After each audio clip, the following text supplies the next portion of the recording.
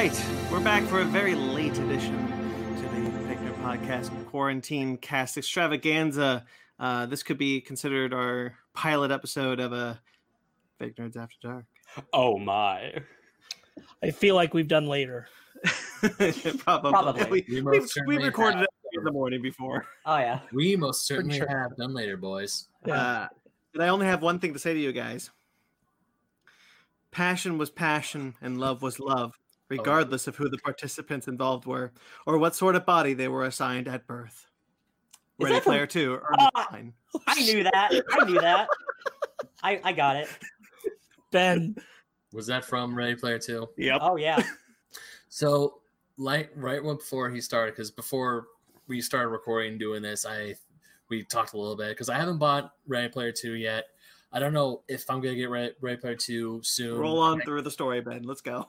But, yeah, I thought it was like right before he bounced out, I was like, maybe I could go grab Ready Player 1 for a bit, but no, it's downstairs now, and I'm upstairs. So I just Boy, how you make a worse book is what I'm curious about, because from all the excerpts I've seen, holy shit, Ernest Cline, are you kidding me?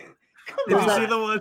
You saw the one where it was like, I decided to search X-Men. And Yeah. Oh wow. yeah. The bondage. Yeah. Yeah. Also, No,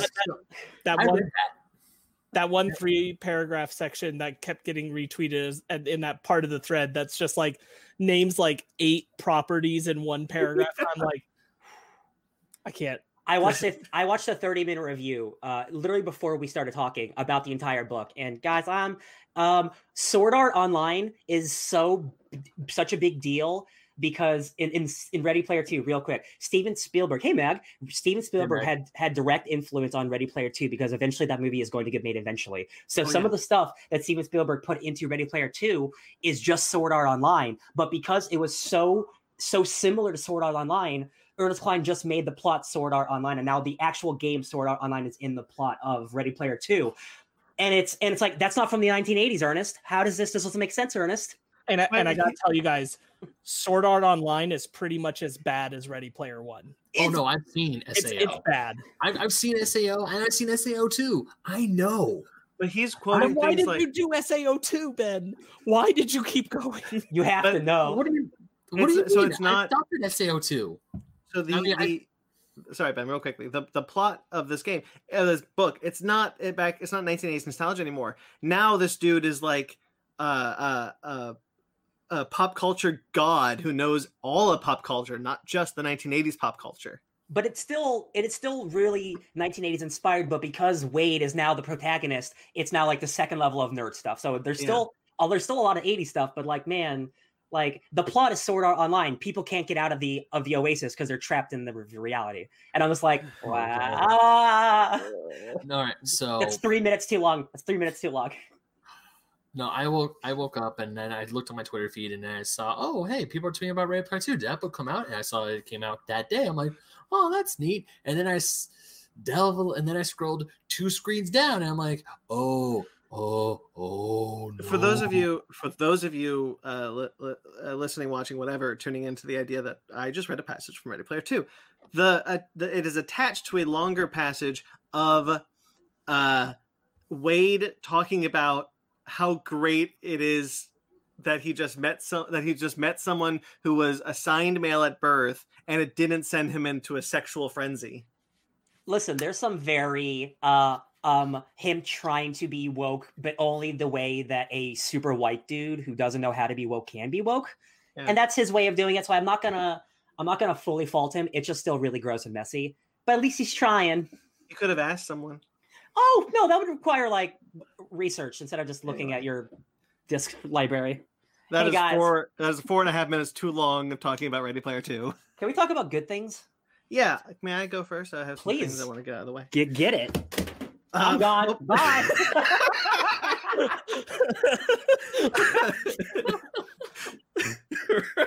If you're listening, I just stumbled. Right? Oh boy. What are you talking about? Everything's fine. Wow, that was good. Ryan, how much cough syrup have you drank? No, none. That was comic books that knocked us over, not my stupidity. Okay. Anyway, real quickly, lost my whole train of thought. Right, we have some links in the description below. We have Ben's newest article in the description below, and we have Ryan and his Downright Annoyed group talking about planes, trains, and automobiles in the description I'm below. so happy about that. It's so good. Oh my god. Since we bring up Downright Annoyed, I was just thinking about how nice it was a year ago when, right around this time, we were getting the Downright Nerdy crew with us to talk Star Wars. That was fun. That was fun. I fell in the bathroom. Shout out to the lovely people. Yeah, that was that period of time. Yep. Mm-hmm. Yep. We miss you, Downright Nerdy. Man, coming home to watch Star Wars movies in preparation for that episode was great. Mm-hmm. Just meeting was great. My father being here for Thanksgiving last year while I'm like plowing through Star Wars movies on the couch, he's like, I guess this is okay. But we're going through the prequels and he's like, kind of over this. What's happening? No, Fanny and I watching the prequels and me Instagramming all the memes from them and do it like when Palpatine jumps from his chair to attack Mace Windu and the other Jedi to fucking shooting stars. Yeah, that's a power now. Oh, wow. That is, yeah. Hit the Sith screech. No, and even and finally me and Mike and Riley face to face for the first time was just awesome. Yeah, that was fun. We miss you. That we couldn't do that again this year. Damn COVID. And then real quickly, I need to make an amendment to my absolutely bullshit review last week of New Mutants. You know, I said it on the show. Hey, who really cares? Who honestly cares about any of our reviews? They mean nothing. However, it turns out I woke up in the middle of the night screaming because I gave the movie a 7.5. Why? That's not true. I didn't do any of this. Okay. But upon rewatch, 7.5 was not actually what I wanted to say. Okay. I wanted to say 6.5. Okay. So there you go. I had 6.5 New Mutants. Join us next week for the Victor podcast. Okay. Yeah. I changed my review. I give it an 8. Well, fuck, 9. I don't care. You want to play this game? I don't. I leave for a week and the world has gone topsy-turvy. It's crazy. Magic will do that to you. Now. Oh yeah. FFP tech difficulties card. Yeah. I made one like that. I should put that up. That's a bingo. Okay. Now I'll talk about some of the stuff I did this week. It's Thanksgiving. There wasn't a whole lot that I was able to do. I watched most of the stuff with my girlfriend, and my mom only watches Chicago PD, Chicago Med, Chicago Fire, and Chicago shows. Yeah. There's Brandon. I'm also shocked how many of those shows there are. There's also straight up a show just called like Chicago Fire, Police, and Medical, and it's just all of them. And I'm just it's like, a crossover. Oh, it's a crossover. Okay, I'm like, wow. It's the Legends of Tomorrow. Oh wow, epic. Yeah. Wow. She loves all those shows. By the way, real quickly, Chicago PD is incredibly insensitive this year. Oh no. Because they are dealing with the BLM movement and how tough it is to be a cop since BLM happened. Oh, true facts. Oh, true. Yeah. So that was fun. All those dangerous water bottles. Anyway, but I did manage to do some stuff. I finished Grace and Frankie. I finished all 6 seasons of that show. I made a joke earlier this week about how if you watch The West Wing season 1 to Grace and Frankie season 6, you can see in real time Martin Sheen's hair get gray. Mm. And that is so true because it's really wild. Yeah, he's really fun. So he plays a gay guy who's married to Sam Waterston, who I don't know if you guys saw the Newsroom. He was the not the head of the network. That was Jane Fonda, but the boss of that one station. Did he report the news? No, he ordered the people to report the news. Damn it! All right, I know who Sam Waterston is. He's a good actor. Yeah, he's a really good actor. He and Martin Sheen are both gay in the show, and they're married, and they're just kind of exploring their love and their life. And Jane Fonda really surprises me in the show. Shit, got it. Okay, sorry, that was all vamping because I totally forgot what I wanted to say. John Gallagher is in the show in the last couple seasons. He's amazing. Okay. He is so damn funny in that show. Real quickly, John Gallagher, OC, right? Yes, is that the right name? Peter Gallagher. Peter Gallagher. I think I know. Peter Gallagher. Sandy Cohen from the OC. Now I know Peter. I know Peter Gallagher. That handsome dude. Yeah. Okay. Yeah, I was gonna say you're saying John Gallagher, but I don't know it. yeah, Peter Gallagher. Yeah, Peter Rewind. Gallagher. Peter Gallagher is fantastic. The father of the bride in Kristen Milotti and Andy Samberg's time loop movie we watched earlier this year. Palm Springs. Yeah. Oh Yeah. yeah. Okay. Yeah, he's great. Yeah, Peter Gallagher. He marries Jane Fonda. Cool. In the show, and there's a bit where Jane Fonda's like, "I want to meet your son. I want to meet your son, your adult son who works with you." And like, okay, so his assistant, who was his ex-wife, ends up being there with Jane Fonda. They don't know that was the ex-wife. And then the son shows up, and he says, "Oh, hi, Mom. I didn't know you'd be here." Jane Fonda says, "You don't need to call me Mom." And then the girl, it's a Doc Brown's girlfriend from Back to the Future 3. I forgot her name, but I know who you're talking about. Yeah, that girl. I knew it. She was in knew it. She was also in Joan of Arcadia. Yeah, I knew it. I knew it last night. I'm sorry, I forgot the name now. But she's the mom. Okay. She's the mom of this kid, adult son. And Peter Gallagher walks in, and he just goes, "Hey." He turns around and walks away. I'm into it. It was just so funny. I am now 100% sold. Like, all you have to tell me is Peter Gallagher is fantastic in something, and I'm like, well, now I will watch it at some point. Yeah, he's later in the series. Sure. He plays a rich guy, and one of the lines that he's playing. So he's super rich, and he goes up to Frankie's boyfriend, who is oh my God, Winston from Ghostbusters. Ernie Hudson. Ernie Hudson. Thank you. Ernie Hudson is in it, and so he's a farmer, and he's a lower class farmer, and so they meet each other, and Peter Gallagher just goes, "You know what's funny? We pay the same number in taxes." And that's just how the scene ends. That sounds like my type of comedy. Okay. Yeah. So he's a lot of fun. Good job, Grace and Frankie. I watched a couple of movies. I watched a movie that I wanted to see for many, many years. Back when MoviePass was still a thing. I got MoviePass because I wanted to see this movie in theaters. I couldn't find the time. So I finally watched it. It's on Hulu. I watched Professor Marston and the Wonder Women. This is the biopic of the creator of Wonder Woman, William Moulton Marsden. Mm-hmm. I was really surprised at how not about Wonder Woman it was. It's not about him creating Wonder Woman. It's actually about his personal life. Dude has a crazy personal life. Insane. Yeah. Watching this movie, I knew none of this. For those of you who don't know, he had an open marriage with a young college student.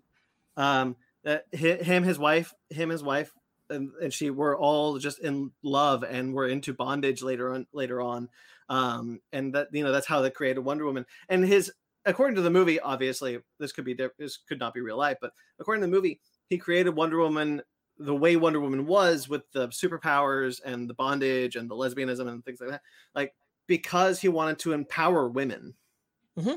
Like that was his way, like letting women to be free and be their true selves. That's true. He was a massive feminist. And then, like, not DC, but like the government was like, no, and he had to like leave the character because it was no longer the character. Really, really good.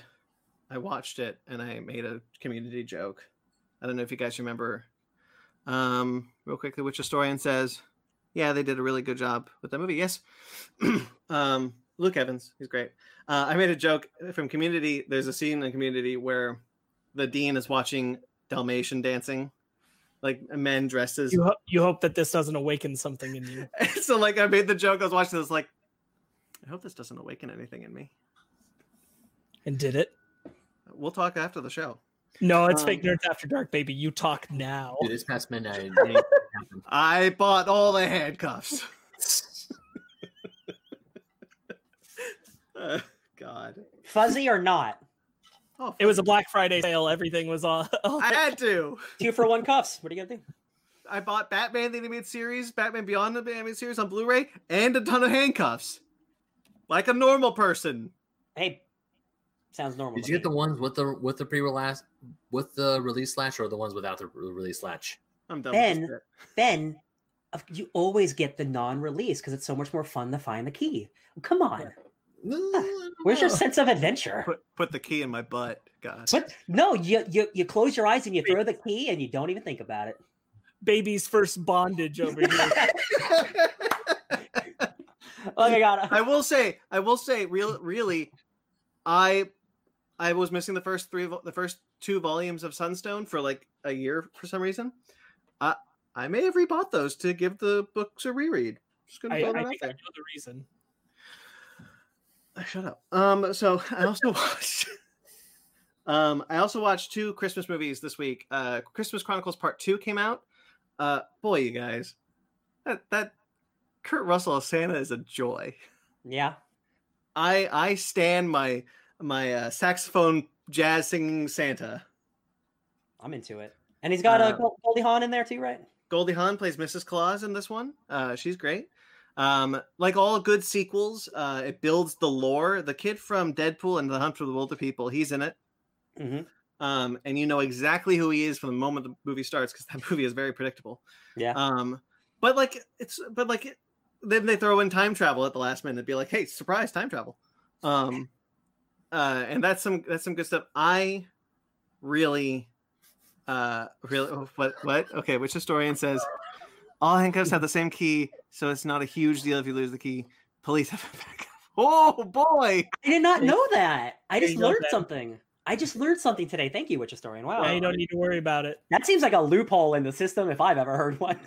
You're being risky, but really you're risk free. So no release away, my friend. Do you guys remember Robin Hood Men in Tights?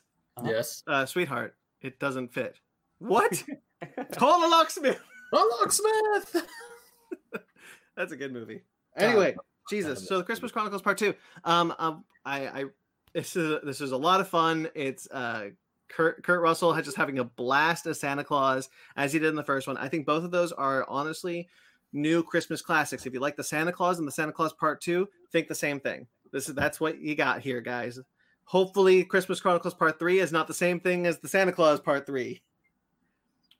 The escape clause? The escape clause. I hear Martin Short is already set up to return as Jack Frost. Oh yeah. It's actually a crossover. As long as he doesn't return as Loki. It's the Santaverse. Can we not? Ryan got my reference. Listen, there's only one Santaverse that I'm interested in, and it's our book club, okay? Yeah, I have to do that one.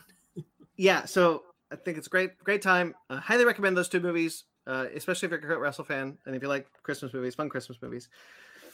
I have heard people say better things about the second one than the first one. Not that the people didn't like it, but like my Twitter sphere, people are like, "Yo, this is just like a lot of fun. It's just like a good Christmas, good time." Yeah, I mean, like I make the allusion to the Santa Claus and the Santa Claus 2 because you know what? They're good fun. They're good fun. Mm-hmm. I'll probably make the time to watch them this year. When school's over. And then I watched Kristen Stewart and Mackenzie Grace's new film on Hulu, Happiest Season. What a week this movie's had. Yeah, it's so interesting. I'd heard about this way earlier because I started following I forget her last name right now, but Mary who's in it and because she's the droid in Jedi Training Academy. So I started following her on Instagram because I realized I saw her in a bunch of stuff. And then I started seeing through her Instagram promotional material about Happiest Season and like who was in it and what it was about. And I'm like, oh, that's going to be great when that comes out. And so I still haven't had the time to watch it, but I'm excited for it. I really like it. I am definitely Team Riley. Screw Hannah. Oh, sounds like Twilight. All the performers are great, and obviously Kristen Stewart is great. Aubrey Plaza plays Mackenzie Grace's ex from high school. And the more you learn about Mackenzie Grace, the more you kind of start to hate her. But it's a really good lesbian rom-com that you just don't see often. It is the same thing as a normal rom-com, just hey, 2 women. Wait, and during Christmas. And during Christmas. Who does K2 play? She plays the girlfriend. She plays the girlfriend of Mackenzie. What's Grace. her name? What's her character's name? Name is Abby. Okay. And Mackenzie Grace is Hannah, And Why did that matter? Aubrey Plaza. Because he said he was team. Aubrey Plaza plays a character named Riley. Oh, Kristen Oh. Stewart's the like center character, and there's two other girl. There's her girlfriend, and then another girl. And so people have opinions about the girl who's dating Kristen Stewart, Okay, which is just really nice that everybody's really positive about Kristen Stewart in this movie because she's been, Okay. damn it. I'm sorry because I thought Kristen Stewart wasn't the main focus of the movie. I thought it was the other girl who was the main focus. My bad. Yeah, honestly, really good time. I really enjoyed it. I was surprised at how much I loved it. Excellent. I look Okay. forward- And then I beat the campaign and almost beat the rest of the game of Spider-Man Miles Morales. Ooh, hot dog. Hot dog. That game is so good. Yeah, I still haven't played. I didn't play it this week, but people are saying, man, they really like that ending a lot. And I'm like, Yeah. I thought that first ending was good. How do you beat that? And like, apparently you do. And I'm like, hell yeah, baby. There's a I'm- lot of really good stuff in this game. I'm excited when I get to it in April. Right. Yeah, I because of that we might not be able to do a review anytime soon of the game, but I really hope we can find the time because that is a really tight, really great just representation of Miles Morales. Please tell me all three of you saw that video of that guy playing Spider-Man Miles Morales where it glitched and he was a heat lamp. Oh yeah, Yes. Ben. There are hundreds of videos of you turning into mailboxes, cars, cats, a sewage drain, like where the turtles pop out of, like literally everything. It's beautiful. My favorite one is when the guy is doing a car mission and he's a block of ice and Yeah. he's laughing really hard, and as they pass a fence he becomes the fence, and Yeah. then as they pass a coat rack he becomes the rack of shirts, and then as they pass he's the side of the building at the end of the video. I didn't have that experience on my PS4, so that's a PS5 thing. Yeah, I didn't have any. No, apparently I saw That Spider-Verse suit is so good. I saw a tweet from Brian Michael Bendis about the heat lamp. He's like, "Oh, didn't you guys know that it's Canada? He turns into a heat lamp." Yeah, you should have read my issue. I was with Jeremy when I watched, because I was in Monterey this last week, and when I watched the heat lamp video, and we were like silently like chuckling with each other in the first part, and then the web swing happened, and I literally like dropped my phone, and we both like rolled back like, oh no. Because it just launches. Yeah. Yeah, that's good. Heat lamp and then wee.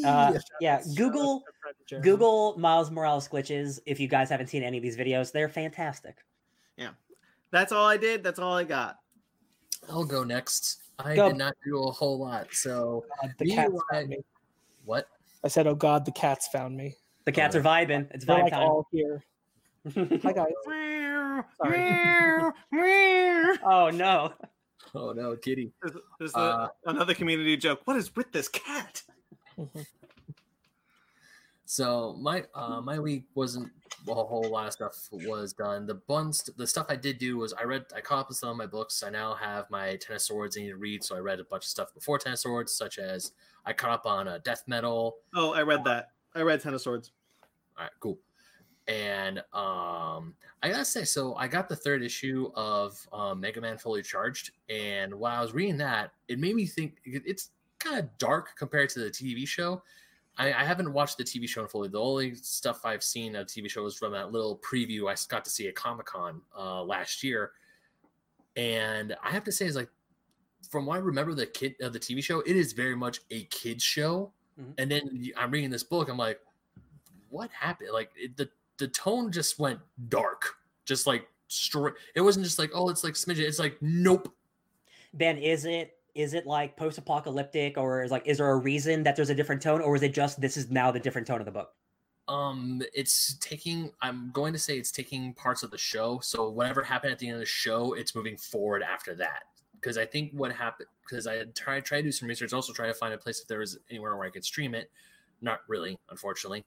Ben, you have a computer now. I will find you the place. That's right. And so, and I mean, I don't hate it.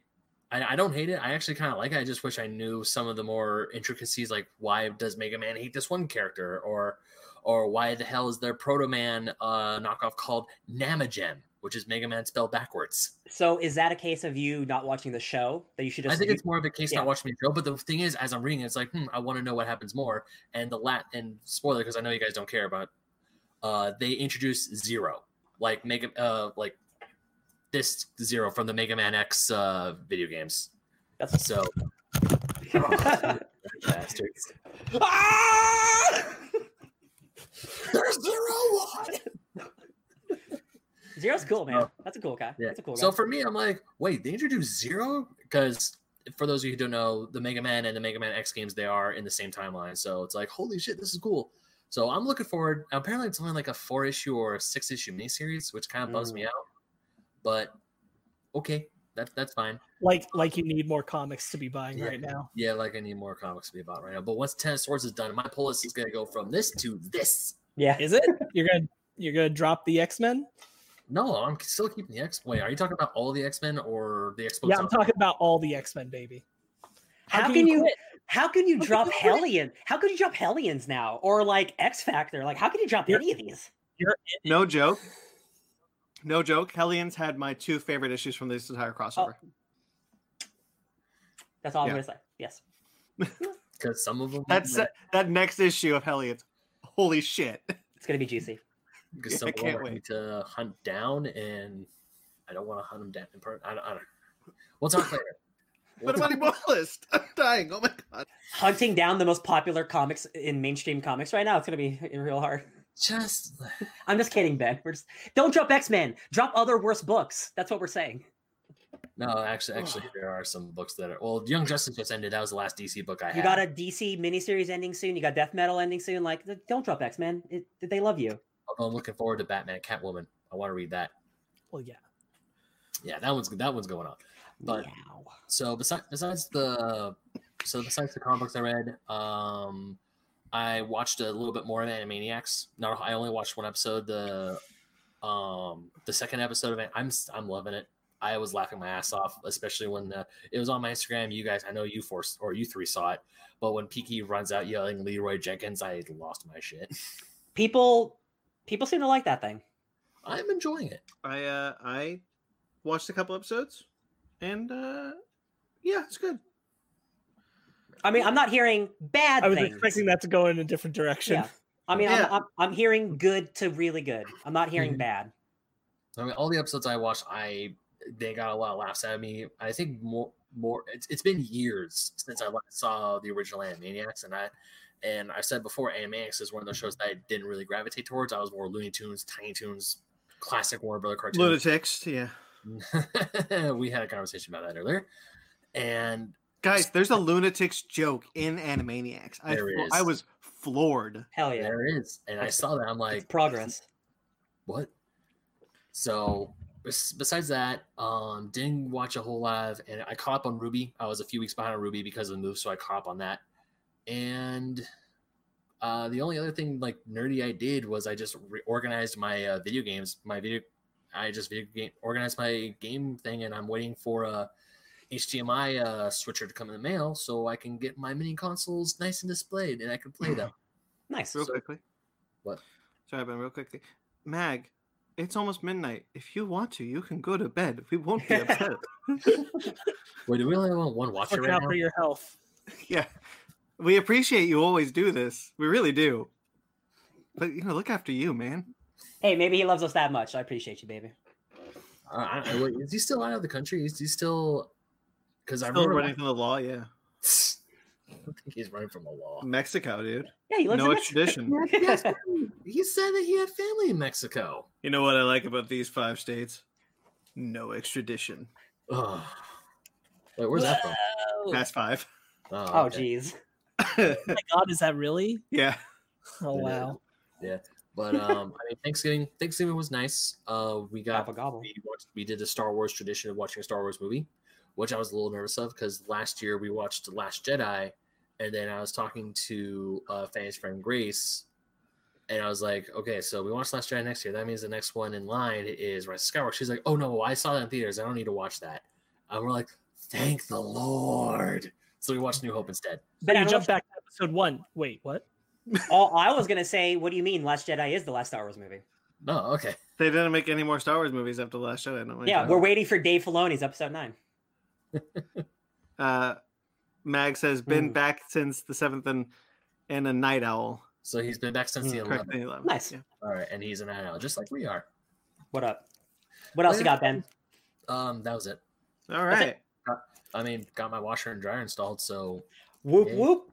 Ryan, you want to go next? Yes, I will. I did not do very much this week. My roommate Sparks, even though we are currently in the same house right now, we are separated because I'm not feeling very well. But he was gone for a week, so I didn't have a lot of motivations. It's not COVID. It's not COVID. We'll find out if it's COVID. It's not COVID.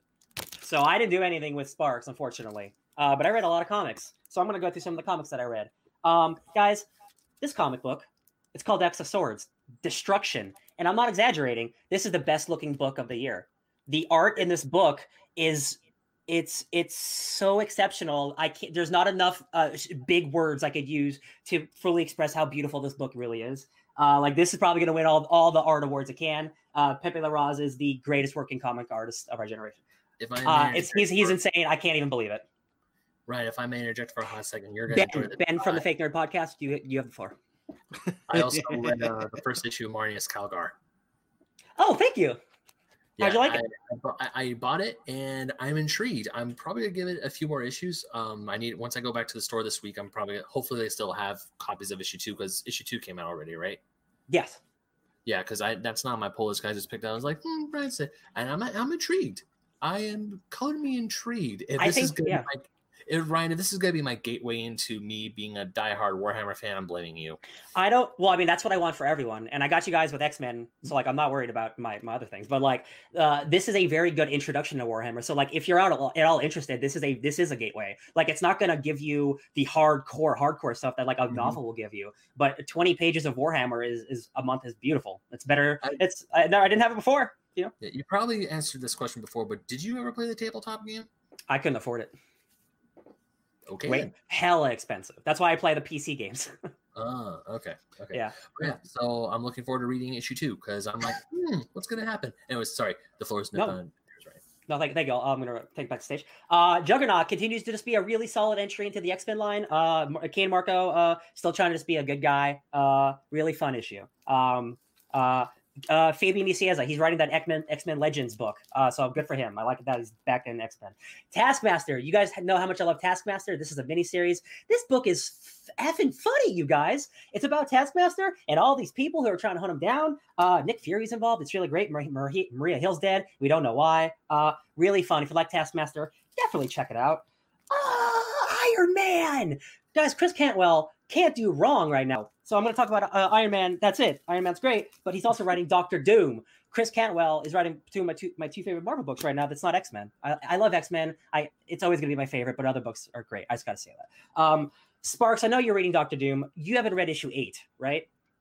That's okay. So I won't spoil this too much, but this book is such a beautiful deep dive into who Doctor Doom is as a person, who he is as a character, and who he wants to become after being the infamous Iron Man and returning back to his status quo roots of being Doctor Doom, right?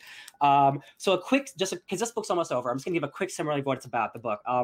There is a lab on the moon, and they're trying to do experimental energy stuff, for unlimited energy. The comic thing that everyone does.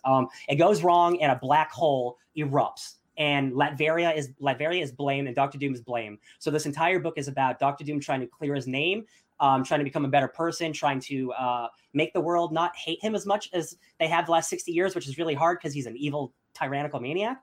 But this issue specifically just goes so into his psyche of I want to be a good person, but I'm evil. How do I fix this? And it's not something comics get to do very often. And I think Chris Cantwell, this in Iron Man, he's writing such complex characters that honestly, for the last 10 years, have been pretty, besides Hickman writing Doom, obviously, have been pretty mundane. I love Iron Man, but he has been Robert Downey Jr. the last 10 years in the comic books. And this is the first comic that I've read where he doesn't feel like Robert Downey Jr. So if you guys want to read a really great Iron Man, this is the time, baby. This is it. I Walk with Monsters. You were going to say something, Sparks?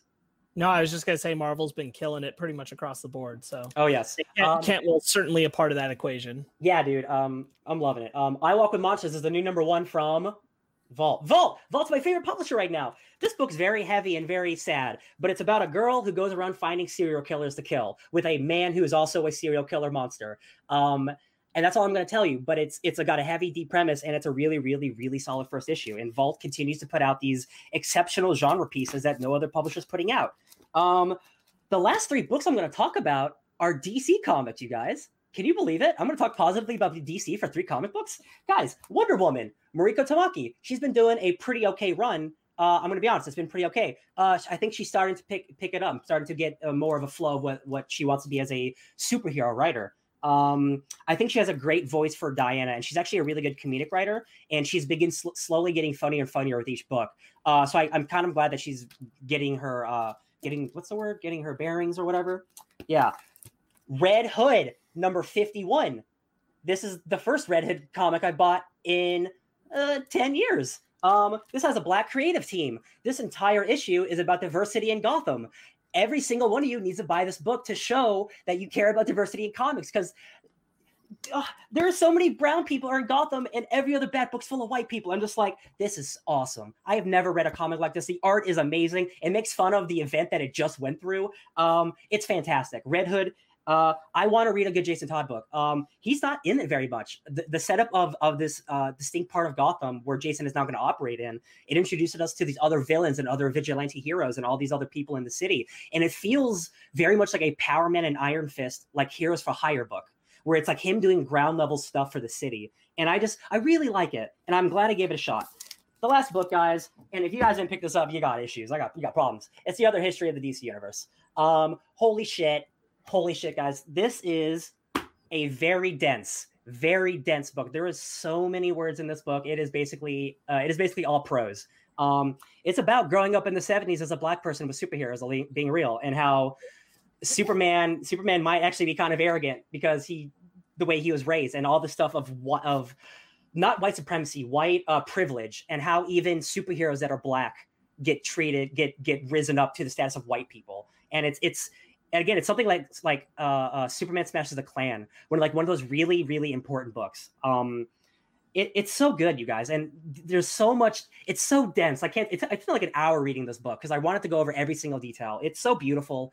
I'm so glad this book got to come out. Like, please buy The Other History of the DC Universe, guys. Please purchase this book. It is so beautiful. I love it. Wow. So that was I did stop off at my old local comic store in Monterey, and just to pick up the things that weren't on my pull list that I knew were coming out, and that was one of them. And I'm like, I'm not missing that. So that's one I definitely picked up, but I didn't get Red Hood 51.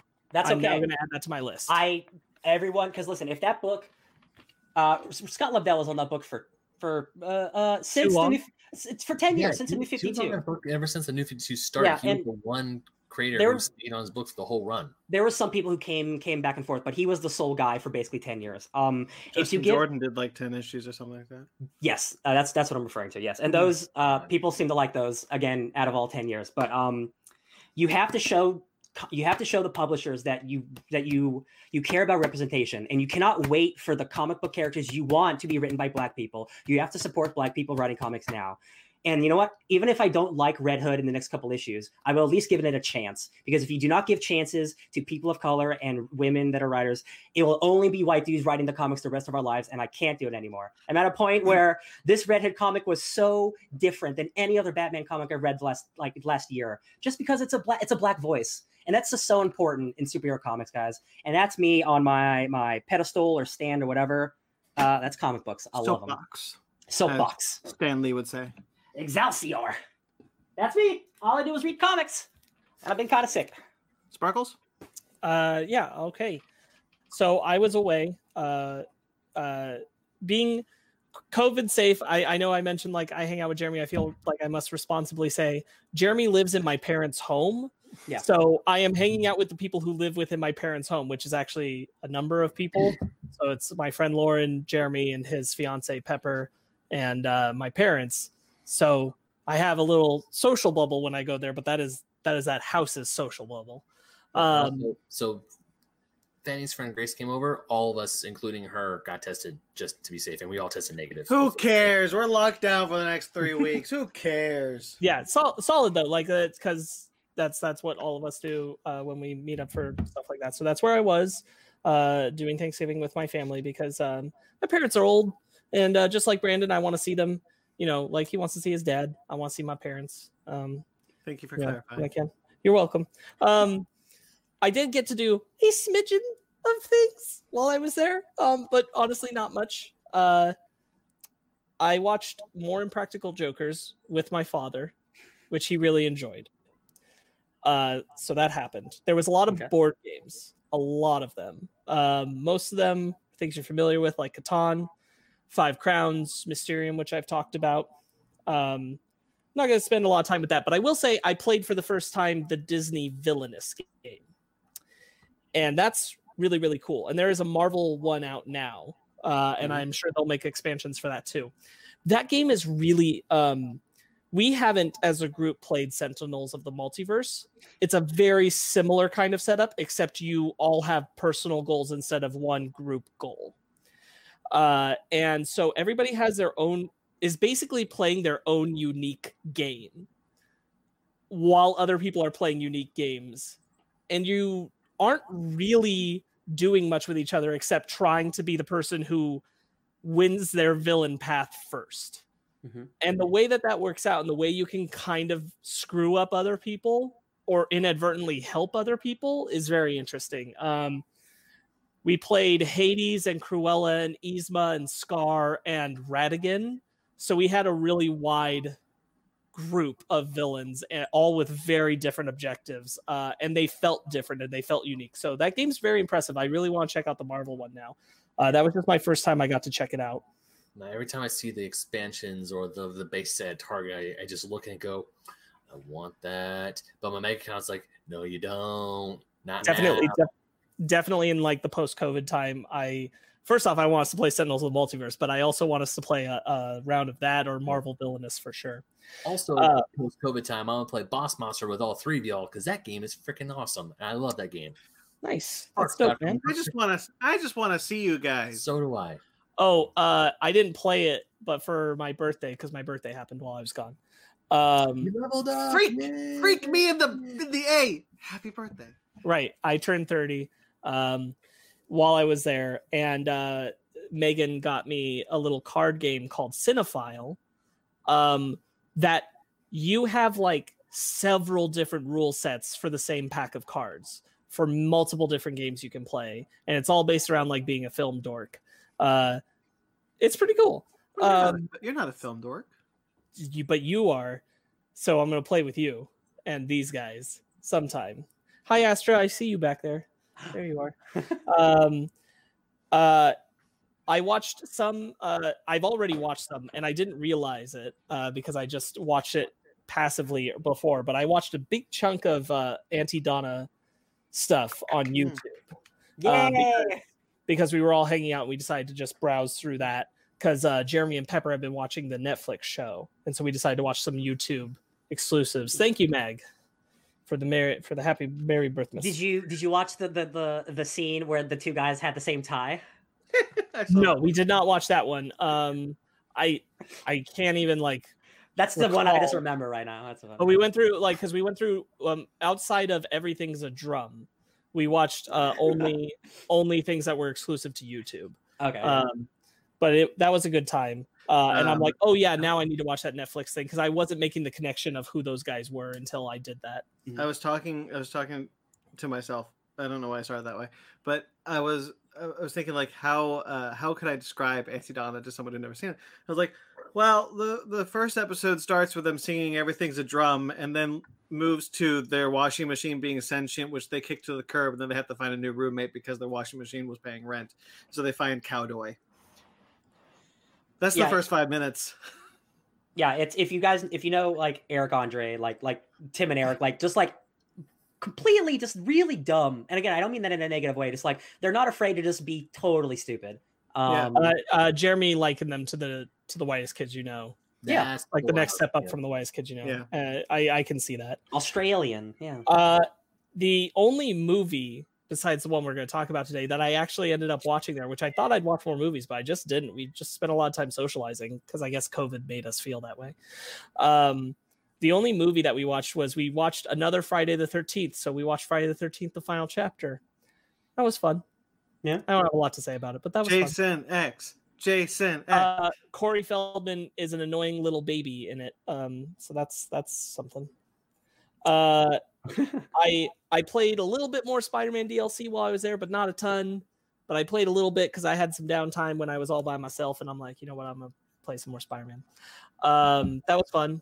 I spent way too long in one of Hammerhead's places, really dedicated to getting like the total 20 guys web to a wall, total perfect dodges. And I'm like, I'm gonna do it. I'm not leaving till I do it. And that was a combat challenges. Yeah.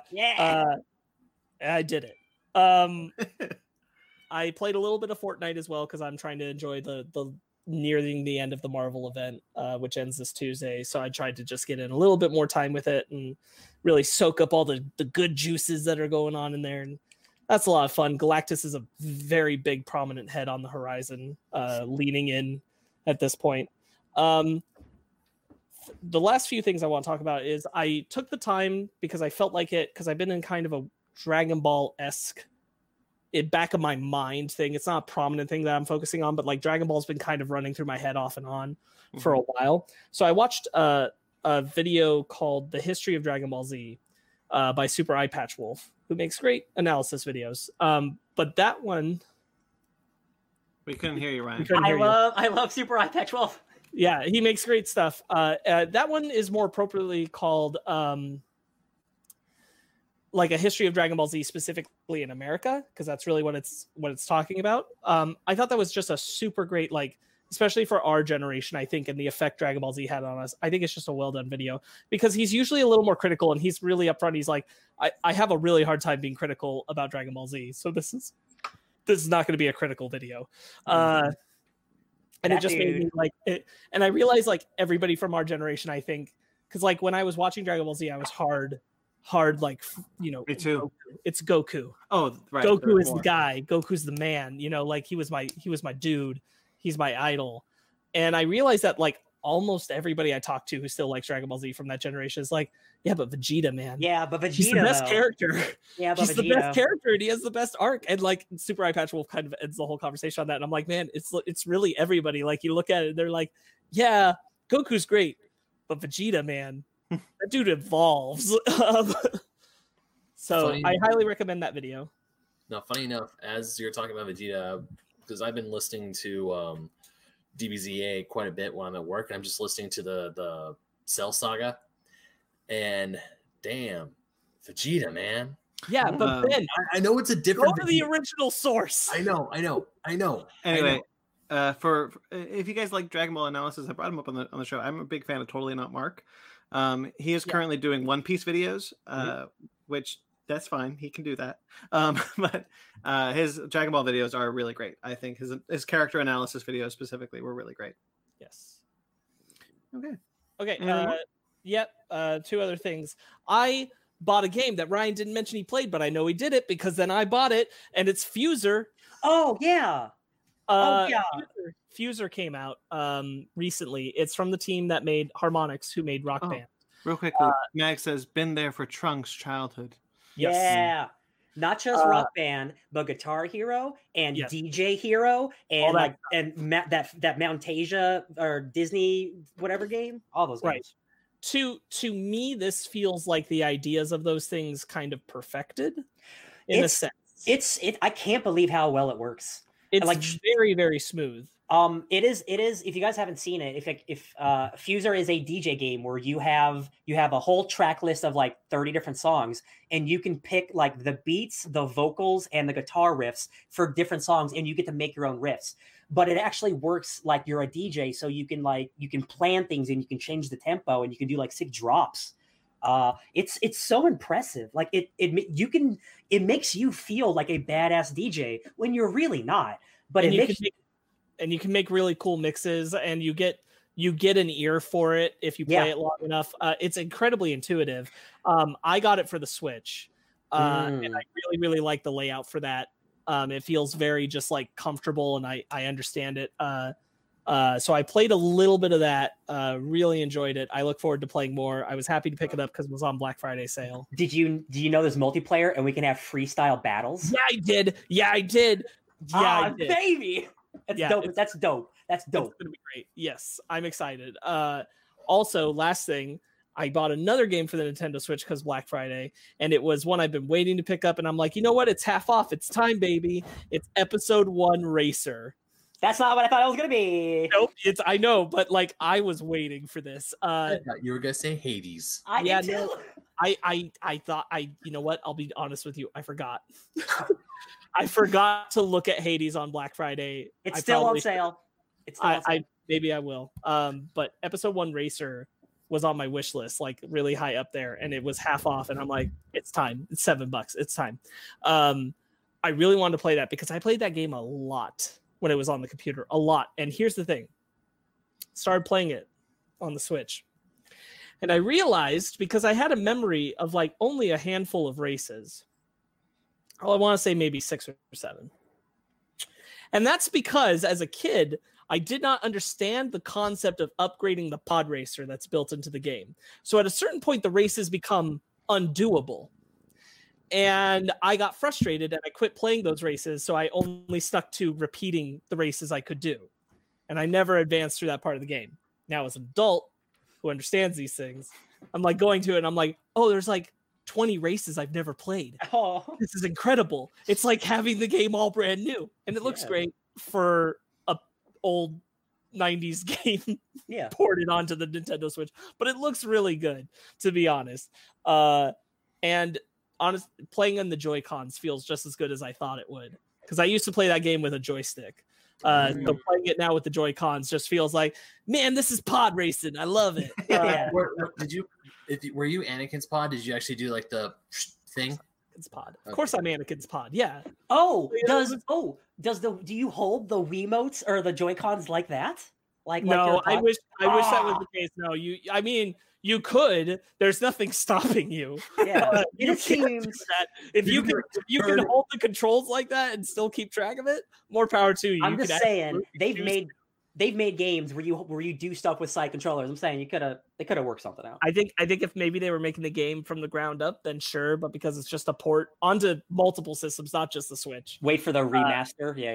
Yeah. But I was really happy to play it. Just watching the weird planets that you get to go to, and like the equivalents of Jabba the Hutt, who's the host of the race, and just these different weird aliens. I forgot how cool that is. That game's a lot of fun.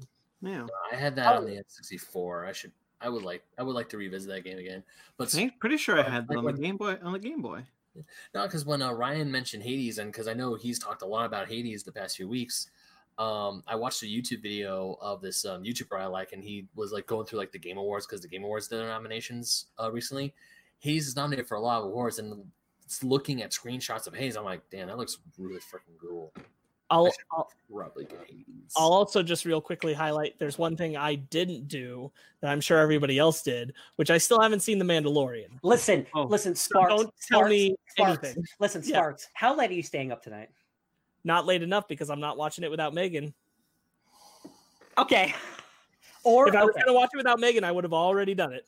All right. You know what? Oh, man. Here's the reason. Let me explain to you the reason too. Because my parents watched Mandalorian, but they had only watched the first episode of the second season. Okay. So we were like, okay, well, we'll make the time and we'll sit down and we'll all watch. That didn't happen. So because that didn't happen, there really was never a good opportunity while they were around and awake and we were awake for Megan and I to watch the 5th episode, and thus it never happened. So please don't watch it without me. Don't watch it without me. I want to be there. We'll get better, sick boy. I could watch. No, that's what I mean. Tomorrow, yeah. So I want to be there with you when that happens. Yeah, I'll probably watch it tomorrow. But I am one of the lone nerds who has not gotten to see Ahsoka Tano's appearance. That's okay. I haven't seen it either. I just wanted to sit with the cool kids. Oh, have you really not? No, I've seen it.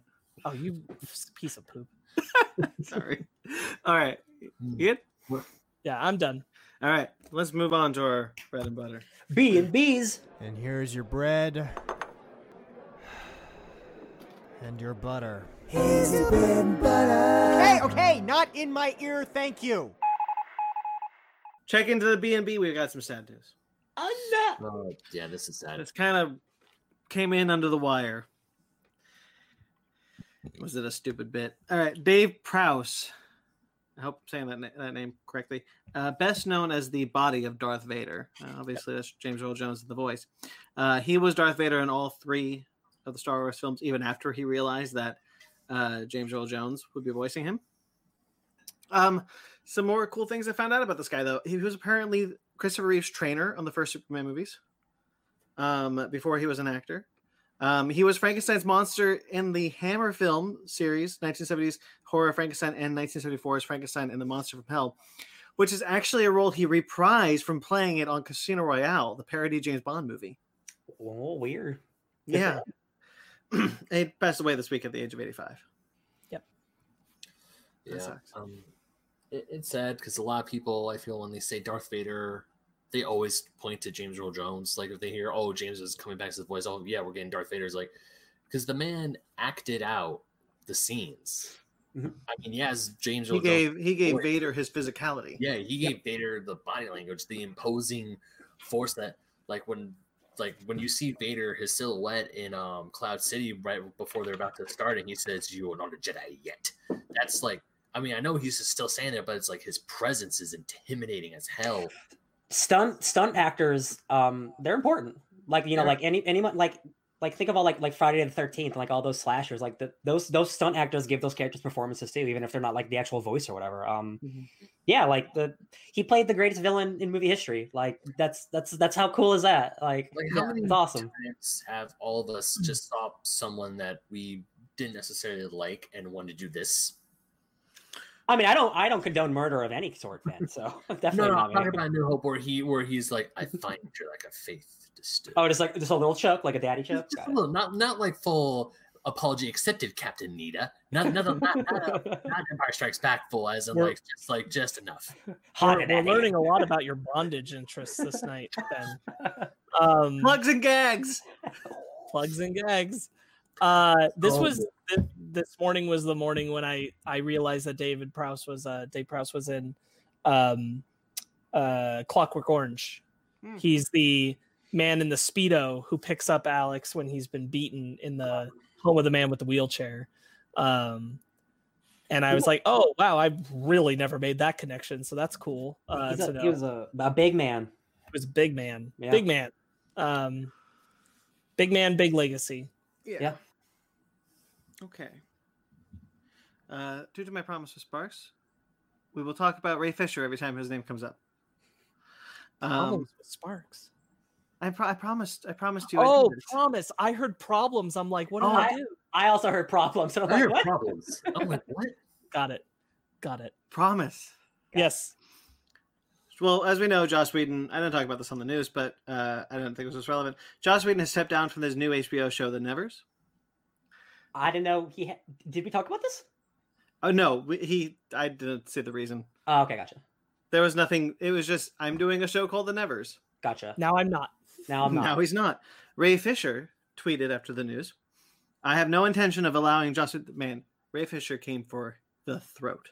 I have no intention of allowing Joss Whedon to use the old Hollywood tactic of exiting, stepping down, or walking away to cover for his terrible behavior. Warner Media's JL investigation has been in full swing for over 3 weeks now. This is undoubtedly a result. A over E. Is it? I want to be on his side. I don't love the way this is swinging. Some of the swings out in public, like some of the stuff we talked about the last time about, targeting that, like he'd changed the coloring. color of Yeah. skin in post, and I'm like, that's Mhm. just outlandish. I can't.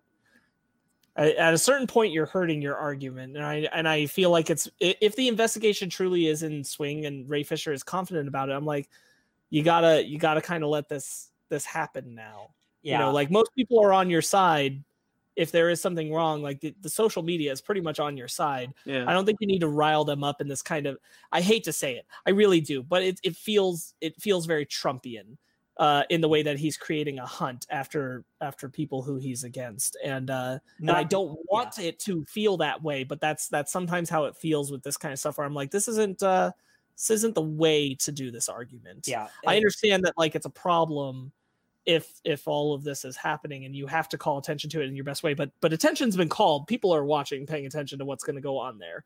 I don't know that, like, creating stories about things that aren't given in fact is a great way to go about this. It seems like, yeah, like when all this was like first announced, and like, yo, we're gonna like be investigating all this stuff, and like I was mistreated, and like we're all behind that, but like not every single thing a person does is an attack.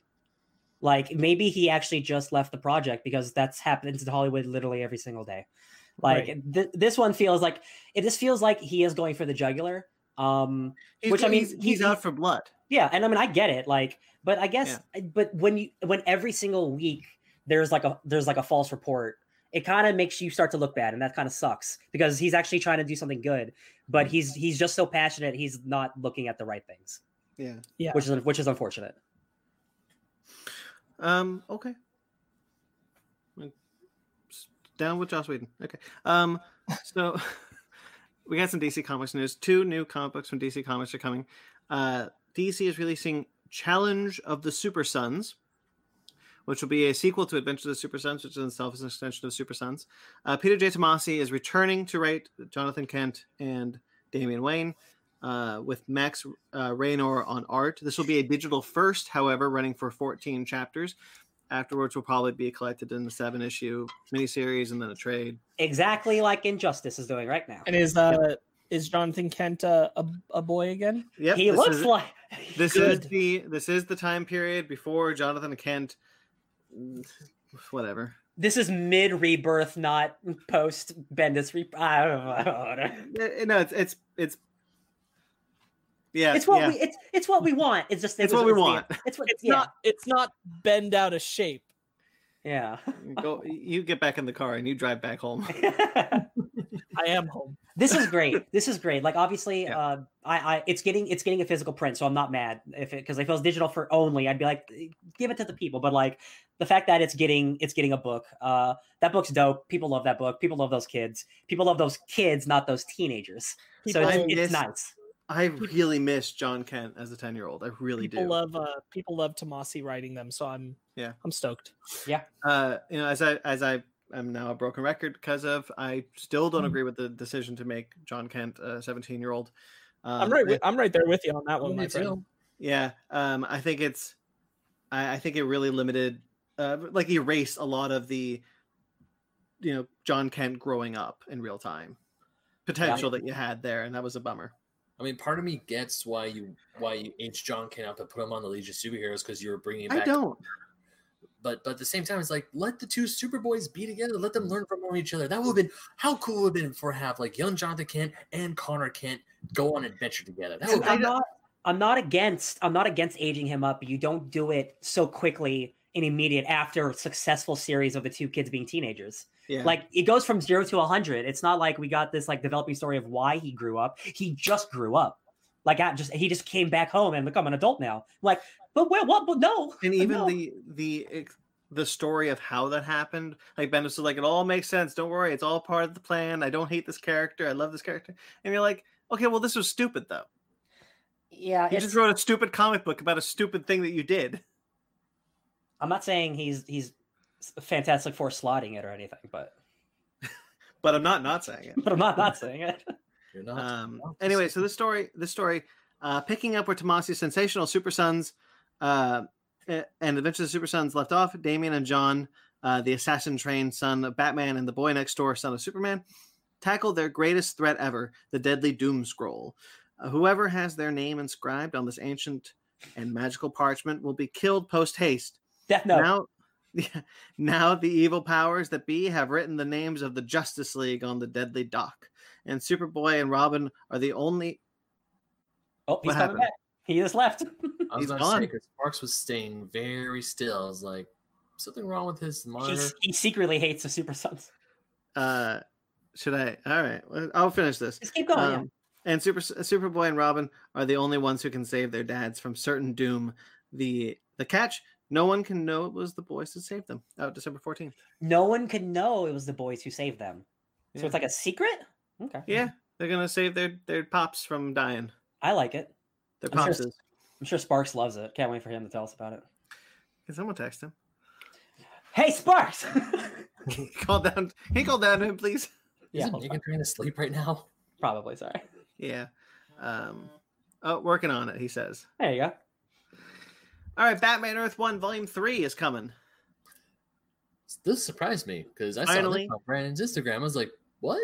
Oh no, it wasn't his Brandon's. It was on the Fake Nerd Instagram." I was like, Doesn't "What?" matter what Instagram it was on. We finally know when Batman Earth 1 Volume 3 is coming. Potentially the final part of the Jeff Johns Gary Frank run. This is now 6 years after the second volume. I'm imagining this is the last one.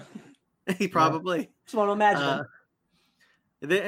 Supposedly they've been working on it since the last one came out. So like, But they also all right, are maybe also working on a huge 12 issue. Doomsday Clock, yeah. Yeah. So Yeah, that was wild hearing all these things. Like, is this book coming? Is it whatever? Anyway, where the last book ended, I'm very excited to see the third book coming. I really like this book series. This says, as Volume 3 opens, a heavily armored gang of criminals has begun terrorizing Gotham City. To Batman's horror, they seem to be led by Harvey Dent. Despite Dent's apparent death in Volume 2, however, given the way Volume 2 ended, it seems safe to assume Harvey's sister Jessica is the gang's actual ringleader. So dealing with duality there, because remember at the end of that, what's her name? Jessica Dent has Harvey's personality in her. Mm-hmm. Does she also have like the scar? And now she's scarred like Harvey was in normal. Yeah. That's one of the things I actually really dig about the new, like, okay, not the new 52, the Earth ones. Yeah. Because in Superman, it's not Alexandra. mm-hmm. Well, it's also Alexander. It's Alexander and Alexandra. Well, he dies at the end of book 3, and then Yeah. his wife is the one who takes out the mantle of Lex Luthor. Doesn't he die at the end of book 1? No, he dies at No, the end of book 2. Book 2? Oh, yeah, no, book 2. Or was it book 3? Hi, Sparks. Hey, Spark, Hey, when did in Superman Earth 1, what book was it when Lex Luthor dies and his wife becomes Lex Luthor? Is it book 3 or book 2? I genuinely don't remember. Never mind. It's definitely not one. It's It's definitely not one. You know, I'm pretty sure it's 3 because that's the one with Zod. But that I think will, it's 3. yeah, I will confirm that later. Continue, Brandon. So they talk. Gary Frank and Jeff Johns have talked about how they have a plan to bring in the Joker in this series of Earth 1 novels, graphic novels. It doesn't sound like book 3 will be that, which leads a lot of people to think that there is a fourth volume on the way. But this could also just be the end because Earth 1 books tend to end at 3. So Yeah. Yeah, Superman. And he's launching an image book with Gary Frank. Yeah. Yeah, see? So unless you're double teaming and going to get delayed every 6 months again, I doubt I focus on one thing. Yeah. Green Lantern came out with Volume 2, right? Yeah, it has not. Volume 3 is coming, but we don't know when. Okay, because it's been a while. I need to go get Volume 3 of Wonder Woman, Volume 2 of Green Lantern, and of course we're probably never gonna get Volume 3 of Teen Titans because I don't think Mirror's coming Mag, back. are you writing this down? This has been a shopping list. For Christmas. No, Teen Titans Earth 1 was conceived as a 2-part volume series and not a 3-part one. Okay. Rip. Okay. Cool shit. I'm excited. Yeah. Marvel Comics had a lot of cancellations this week. Whoop whoop. Books that were solicited before the pandemic have been officially canceled, will not be coming out. Star Wars The Rise of Skywalker, that Jody Houser was working on the adaptation. No loss there. Sorry. Mm-hmm. Morbius, which I guess was Vita Ayala. Yeah, I was reading that book. That book's fun. Yeah. Amazing Spider-Man Daily Bugle, which was going to be about the Daily Bugle. That one that one stinks because that one is like a cool like Marvel's perspective. Yeah. And then Dark Agnes, the other book based off the Conan creator. That one, I'm not shocked about that one at all. Yeah. So yeah, there you go. So yeah, I read I read the first volume, or at least like the first 4 issues of Morbius, and I dropped it because I wanted to give it a chance because it was Vita, and it was fine. It was fine book, but there was a lot of other books I'd rather read, and I gave it those 4 issues. And I guess everyone else agreed. It's goodbye, Morbius. Yeah. All right. Bye, But Morbius. Hope you find some blood. The big news was that now that Ten of Swords is over, every X-Men creator put up "The Rain is Coming." Yeah. So after Ten of Swords, the Dawn of X is over and the Reign of X has begun. They they released that image that is on Ryan's background as a tease for it, which shows so many enticing images. You got the Shadow King, and you got Arcade, and oh my god, is that Nimrod? Oh my god, is that Archangel Monet? Why is Quentin Quire exploding? Welcome to the Hellfire Gala. Storm. Oh, dang! You can see Bay in the background. Yeah, Bay, Bay is like, she's in canon, baby. She's here. Oh yeah. Wait, is it Nimrod? What? Could No, be the thing next to Shadow King. Oh yeah, it's Shadow King. Yeah. no. No, Right. the thing next to Shadow King. It looks like an. Oh, Because you're it's, like, is that Nimrod? It's like that doesn't look like Nimrod, but it could be Nimrod. and there's been many different incarnations of Nimrod over the last 60 years of X-Men. For 50 years. I'm sorry, I only know the one. Um, Forgive me in my ignorance. The thing that I'm most looking forward to in the Reign of X is finding out what happened at X-23 in that vault. Oh, Issue baby. 18. Issue 18, baby. Yeah. All right. The Reign of X is upon us, says CB Cebulski. And here's a sneak peek of what it will bring. Like Dawn of X and Ten of Swords before it, Reign of X has been meticulously crafted by Jonathan Hickman and all the other Uncanny X writers of our day. And we can't wait for you to see what they've cooked up. In the meantime, eagle-eyed readers should take a close look at this magnificent montage of mutants drawn by Mahmoud Asrar. Mahmoud Asrar. Yeah. Everything on this image was included for a reason. We'll have heart-pounding payoffs in the near future for our favorite Krakoans. After the dawn comes the rain, and what a rain it will be. So obviously, no X of Swords spoilers. Big changes, y'all. Big changes. And the rain is here, my guys. I cannot wait to talk about X-Men next week, and it's going to be raining all over my face every week after that. Oh boy! So we've got Hawks, Pox, Docs, and Rocks. Yeah, so there's already people are saying that the very final one will be the Fall of X, so it could be they're going to Fox, but also like the Champions of X or like the Colonels of X. You know, we're trying to think of something for C's. We'll figure it out. Let's not. Okay, Captains of X. They can't do box beginning of X. What about Nah. Lunch of X for Locks? Locks of Love, yeah. Legend of X. I hope we're in this for many more years to come. So I can't wait for the next event, and then the event after that, and then the event after that. I want all these OX abbreviations. Yes. It looks like with the way that everything is structured, Jonathan Hickman said he had a 5-year plan, and this will be going into the third. This is like basically the third year, which will be the reign. So this will be the height of the X-Men, which probably does mean the 2 other arcs will be the downfall. Every future we saw happen with Krakoa falling. Guys, I'm telling you, there's stuff in X of Swords you haven't read yet, and I'm just like, God, they're so good. Just thank you, Hickman. Thank you, Daddy. Thank you, Hickman. I love you. It's so good. Oh my God. Thank you, Daddy. Rain all that stuff on my face. You heard it here first. I cannot wait to have cons again, so I can. If Jonathan Hickman comes out to a convention, You'll never meet him. He also doesn't do cons. Never mind. All right, moving on. Fantastic Beasts news, guys. We've heard rumors of this happening. It is now official. Warner Bros. Made it official. Mads Mikkelsen is, in fact, going to play Gellert Grindelwald in Fantastic Beasts 3.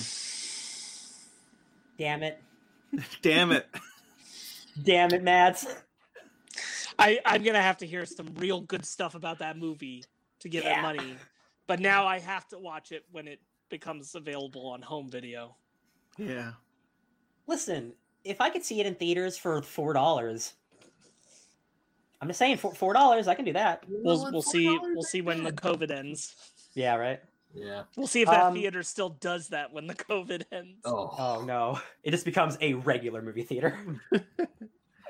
Yeah, so there you go. So what is it? Fantastic Beasts and the... Does it have a title, actually? No, I'm trying to think of a stupid one. And the Whatever. recasting of Grindelwald. The crimes. Recasting can have two meanings because casting spells is a thing. Oh, Shit. I hope it's not addressed. I hope it's just now he's just Mads Mikkelsen. I hope it's really stupid, and I hope it's like Fantastic Beasts and the Triple Dumbledores or something. God. The 3 Dumbledores. Yeah. And you get like you finally get Jared Harris to play the fake Dumbledore. Yeah. And then you They're all shoot him just in like the head. this. All right, Obi-Wan news. We got some news from the Illuminati. There was really not a whole lot I could put on the news this week, so No, it's okay. I like fake news. this ended up there. Naomi Scott is apparently in the running to play the lead female role in the new Obi-Wan TV series. I love her. Me too. She's way younger than Obi-Wan Kenobi. I doubt it's a love interest, but yes, I can see what you're saying. Yeah, I hope that. Yeah. No, she's great. Like Aladdin, Power Rangers. I love that Yeah. girl. Yeah. I love her too. Charlie's Angels. Oh, didn't see it. Also in the running is Thuso Mbedu, and Anula Navlikar, which are both relatively unknown actors, but they're all up at the same part. Wow, that Obi-Wan show, that's happening. God, man, Star Wars is cool, you guys. You know what? You know, Star Trek Discovery season 4 started filming. Wow. Yeah, before Star Trek Picard season 2, which was renewed way before. And I was thinking about it, I was like, oh, that's because the whole cast of Star Trek Picard is high risk for COVID. Yeah, they're all. Whereas not the whole cast for Discovery is. Everyone has like a walker on set. Yeah. Yeah, so that's why that's taken a while. Oh, by the way, Discovery had a pretty good episode this week. We had the third part to a 2-parter series from The Next Generation. The Next Generation had a crossover with Spock. Spock showed up to kind of like reunify the Romulan and Vulcan people because they came from the same ancestors. That was like his whole deal, what he wanted his legacy to be. And so he passed away, if you saw Star Trek 09. But now we are in the 32nd century, and his dream has become a reality, and Romulus and Vulcan are one species. They live on the planet Nivar, which used to be Vulcan. And so there's some good stuff with like Michael Burnham, who is Spock's sister, adopted sister, like seeing the fruit of Spock's labor before his death, like come to fruition, even if it's centuries later. I thought that was a pretty good episode, honestly. People So, seem to like this season of Discovery, from what I've heard. Yeah. It is almost 1,000% because Oded Fair is a sexy silver fox. Oh, Damn. I saw that going around. And I'm like, oh shit. I have to watch Right? Discovery now Man. for reasons. we got Peter Gallagher and Grace and Frankie. Now Oded Fair and Star Trek. Oh my god. Yeah. Now I want a Peter Gallagher and Oded Fair project. Give it to me. Call it the Silver Foxes. I don't. Oh give my a god. shit. I love it. The only thing about Discovery that I don't really like is I don't like magic technology, which is just like the nacelles float separately. The nacelles are no longer attached to the hull of the ship. Like, how does that even work? Magnets. And yeah, anyway, it's good this season. I'm enjoying it. I typed in Peter Gallagher, Oded Fair, and unfortunately they have not worked together. Okay, but look up Oded Fair and Star Trek Discovery. Okay. I want to see that sexy guy. Okay, hold on. You guys talk. I gotta find it. Hold on. Okay, yeah. Anyway, Discovery is a fun show this season. I was vamping again because I forgot what I wanted to say. So anyway, what I wanted to say was in the show. Oh, It's not gonna there work. he is. It's not gonna work. There he is. It's not gonna work. He does. He's got a good beard. He's got some. Yeah, there's that guy. Yeah, it's looking better. It's looking a little bit better. There he is. There he is. Yeah. All right. Well, Good job. You know that's beard goals right there. So the first in Star Trek: The Next Generation, when Spock showed up, it was an episode 2-parter called Unification Part 1 and Unification Part 3. This episode that aired on Part 2. This episode that just aired on Star Trek Discovery was called Unification Part 3, and I thought that was cool. That is I'm cool. sorry, Grant. The way you phrased that, I thought they went the underpants gnome route from South Park, where it's like part 1, get underpants. Step 2, part 3, Yeah. profit. Like, did they just skip part 2? Yes. All right, now that we've Talking about the Oded Fair thing, just real quick, made me remember. I know we've talked about, but I don't remember if we talked about it on air. But I just that meme going around where it's like my sexual orientation is the first Mummy. Brendan Fraser mummy movie, the whole cast, and I'm like, you're right, all of them. Every Yeah. single one. That's my sexual orientation. You're correct. Bunch of honeys, every single one of them. All of them. Benny, that's mine. Benny. Benny has his place. Listen, Benny everybody has his loves. place. He And has it's a on the lot- wrong side of the river. With all the horses. You know when he does the thing, when he does the you know that. Yeah. I always thought that was a real language he was speaking, but the subtitles were like speaking gibberish. Oh no, Yeah. that's awful. Because clearly that's like a real religious symbol, and it's just like hobbity hobbity Yeah, hobbity. Yeah, but he's the stupid character who would definitely like not know how to do it. Yeah, God, I need to watch that movie again. that is a good movie. All right, anyway, Is that still on Netflix or is it on Peacock? I am not looking. Time to talk about the Boss Baby 2 Family Business. Oh, can we not? Oh, is that really all the news? That's it. Here we go. All right, we're gonna talk about Boss Baby for 45 minutes. I don't want to. I will say it is bold of them to make a sequel that's like 30 years later about the Boss Baby being grown up. That's kind of dumb, and I like it. It still looks really, really bad. Yeah. It still looks like talking baby. Like, Baby Core has given us baby making formula. You could be a baby for 48 hours. Why would you? No. it's just Because Alec Baldwin was the best baby. I don't understand how we're still at a point where like major animation films are made for children in a way that still talks like Down to just them? garbage at them. yeah. Like it's not engaging with them on a real. It's just like flashy dumbness. Here's flashy dumbness, and I'm like, wow, we're still here. Who makes this? Wow. DreamWorks. DreamWorks. Okay.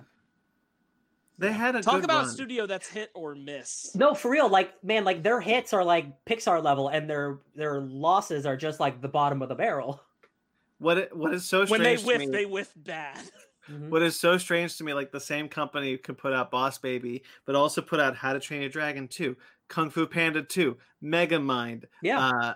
like Shrek. Croods. the Croods, the Shrek, most of the Shrek films. Yeah. Half One, the Shrek two. films. Wild. Anyway, It's twice the product, but half the quality. because what's so interesting is that it's like, yeah, okay, How to Train Your Dragon and Kung Fu Panda are really good movies. I love How to Train Your Dragon 1. How to Train Your Dragon 2 and Kung Fu Panda 2 are awesome movies. Yeah. Oh yeah. Even nominated for an Oscar. Boss Baby? No. It was. Oh, I think actually it was. I think because that was maybe a bad You're year. I'm sure it was. It was. It was. Sure it it was. was Best Best animated feature. film, which it lost, if I remember correctly, because Oh. I'm pretty sure if Boss Baby won. Was that Toy Story? Was that Toy Story year? No, it wasn't No, Toy- Toy Story 3 went up against How to Train Your Dragon 1, and I was actually pissed that How to Train Your Dragon lost. I don't even remember. I never saw Boss Baby. I mean, Toy Story 3 was really good. It's just a shame they came out the same year. Yeah. Anyway, Uh, Happy Feet beat Cars. Yep. Yeah. Yep. Happy Feet's great. When I saw the first trailer for the first Boss Baby, I said, that is a product that's definitely not for me at all. Mhm. I saw this one and I was like, this is aggressively not for me. This Yeah. is like stupid on a level. What? This is borderline watching. You know what this is? This is borderline watching like a really talented, well-financed production company for animation making something that's barely a hair above that stupid wolf movie that Alpha. that Jeremy Alpha Renner Omega? did. Alpha. No, the one that Oh. Jeremy Renner did, where he's like, "Do you hear that? It's like the Earth farted, or whatever he said," and that was really stupid. it's Or the I Arctic got movie. another one for you. Or the Norm of the North movie, Yes. with Rob Schneider. Yes. It is like a hair above that, just barely What? above. You didn't that. like it when Alec Baldwin walked around and money just flying around him? Arctic dogs. Yep. That's the one. Yeah. This is like just a notch above it, and I'm like, this is like a real big animation studio.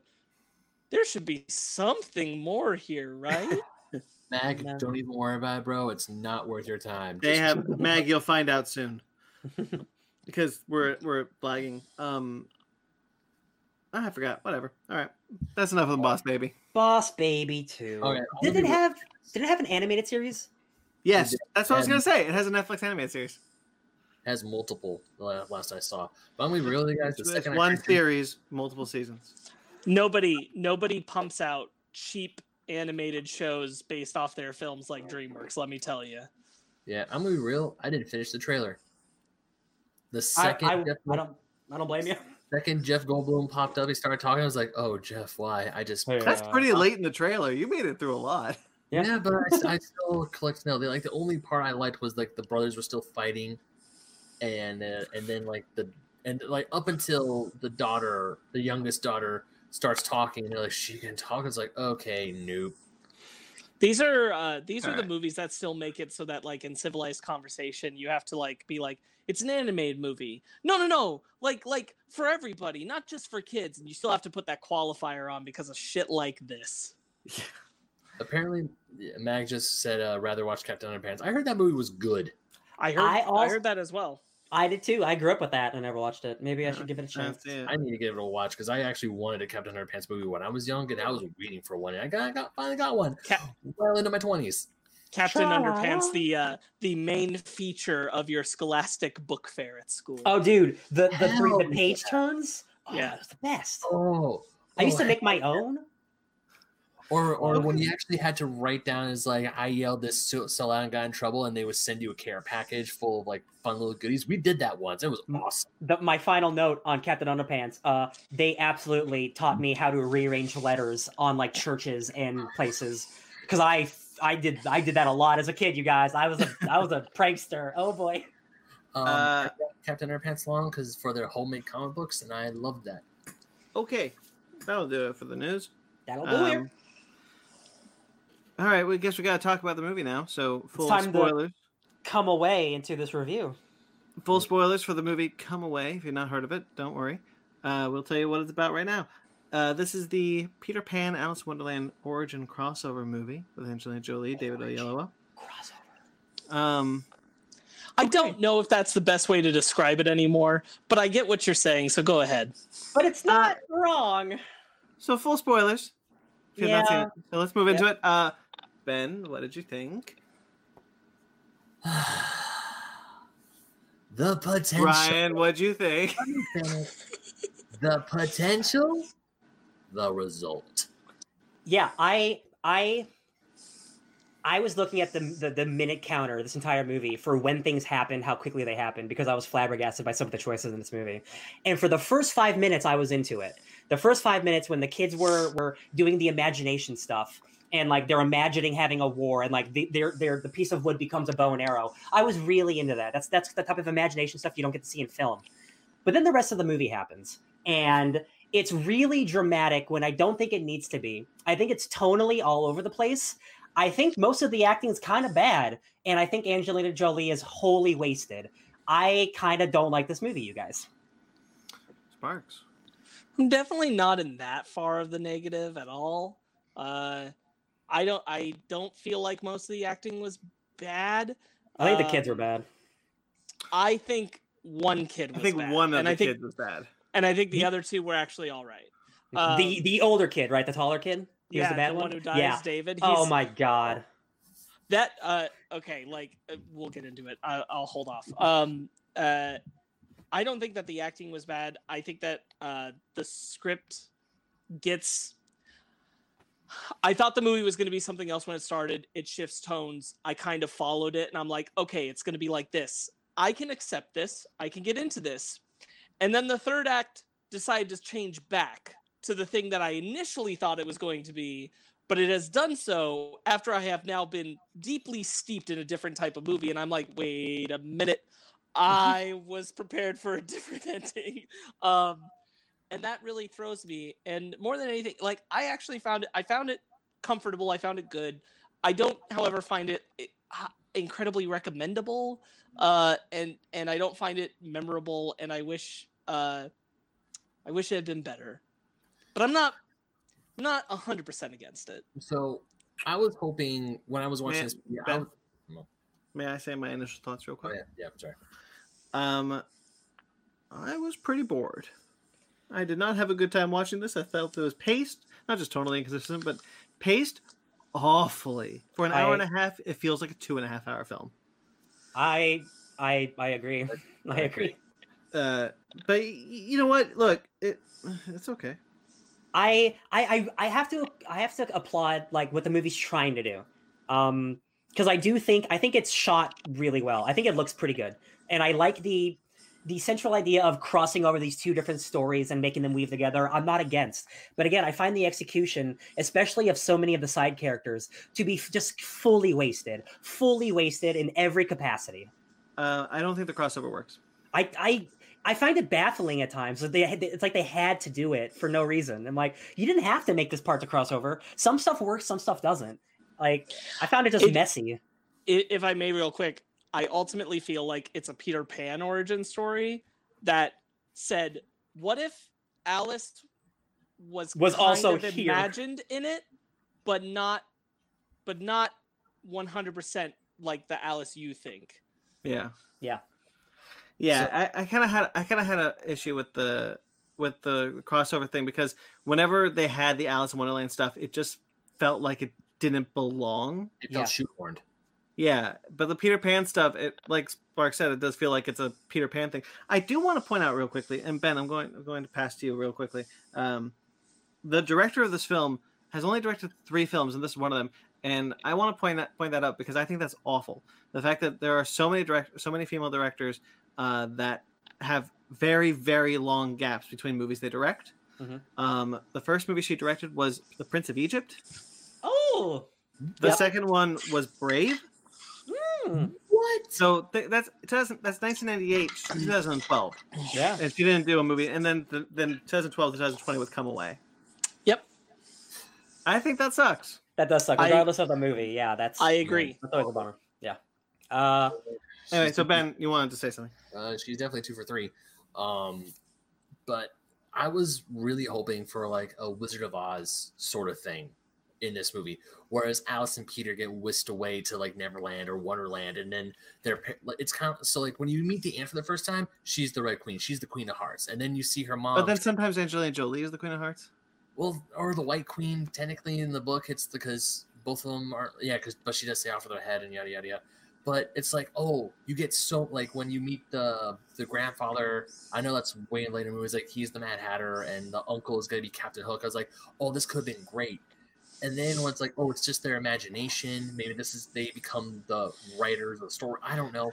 But I kind of didn't want it to be the imagination, though. I kind of wanted it to be like they were creating a fantasy land in front of them. Like that was just coming true. But the thing that really gets me, that grinds my gears, is that the very end of the movie, it's like, oh, Neverland is real. Peter gets whisked away. It's like, what? Yes. What is this bullshit? What? Yeah. You imagine like when he's fighting with his because if Neverland is not real, then when Wendy is stolen from her mother's window, that moment plays very differently. It turns into a much different movie. Yeah. Yes. And that's my problem with this movie, man. It's like you could have had such a fantastical world. You could have such a fantastical thing, like the Lost Boys. When we see them running through the streets of London, or when they're on the way to the pawn shop, it's like, okay, cool. These are like the representation of the Lost Boys. But then the Lost Boys comes out of the freaking tree. I didn't like the Lost Boys. I thought it was. The more I think about this movie, the more I dislike it, because I just feel like all of these other elements, they're not used well at all. No, they're not. So I want to put forth that I tried to find out, and there's nowhere that I can, because this movie's not big enough to be talked about enough in this capacity. But I feel like the beginning and ending were not originally part of the concept of this movie. With Alice grown up, I feel like it's shoehorned in to incorporate the Darling stuff. And I feel like the story without those two things is pretty good. Yeah.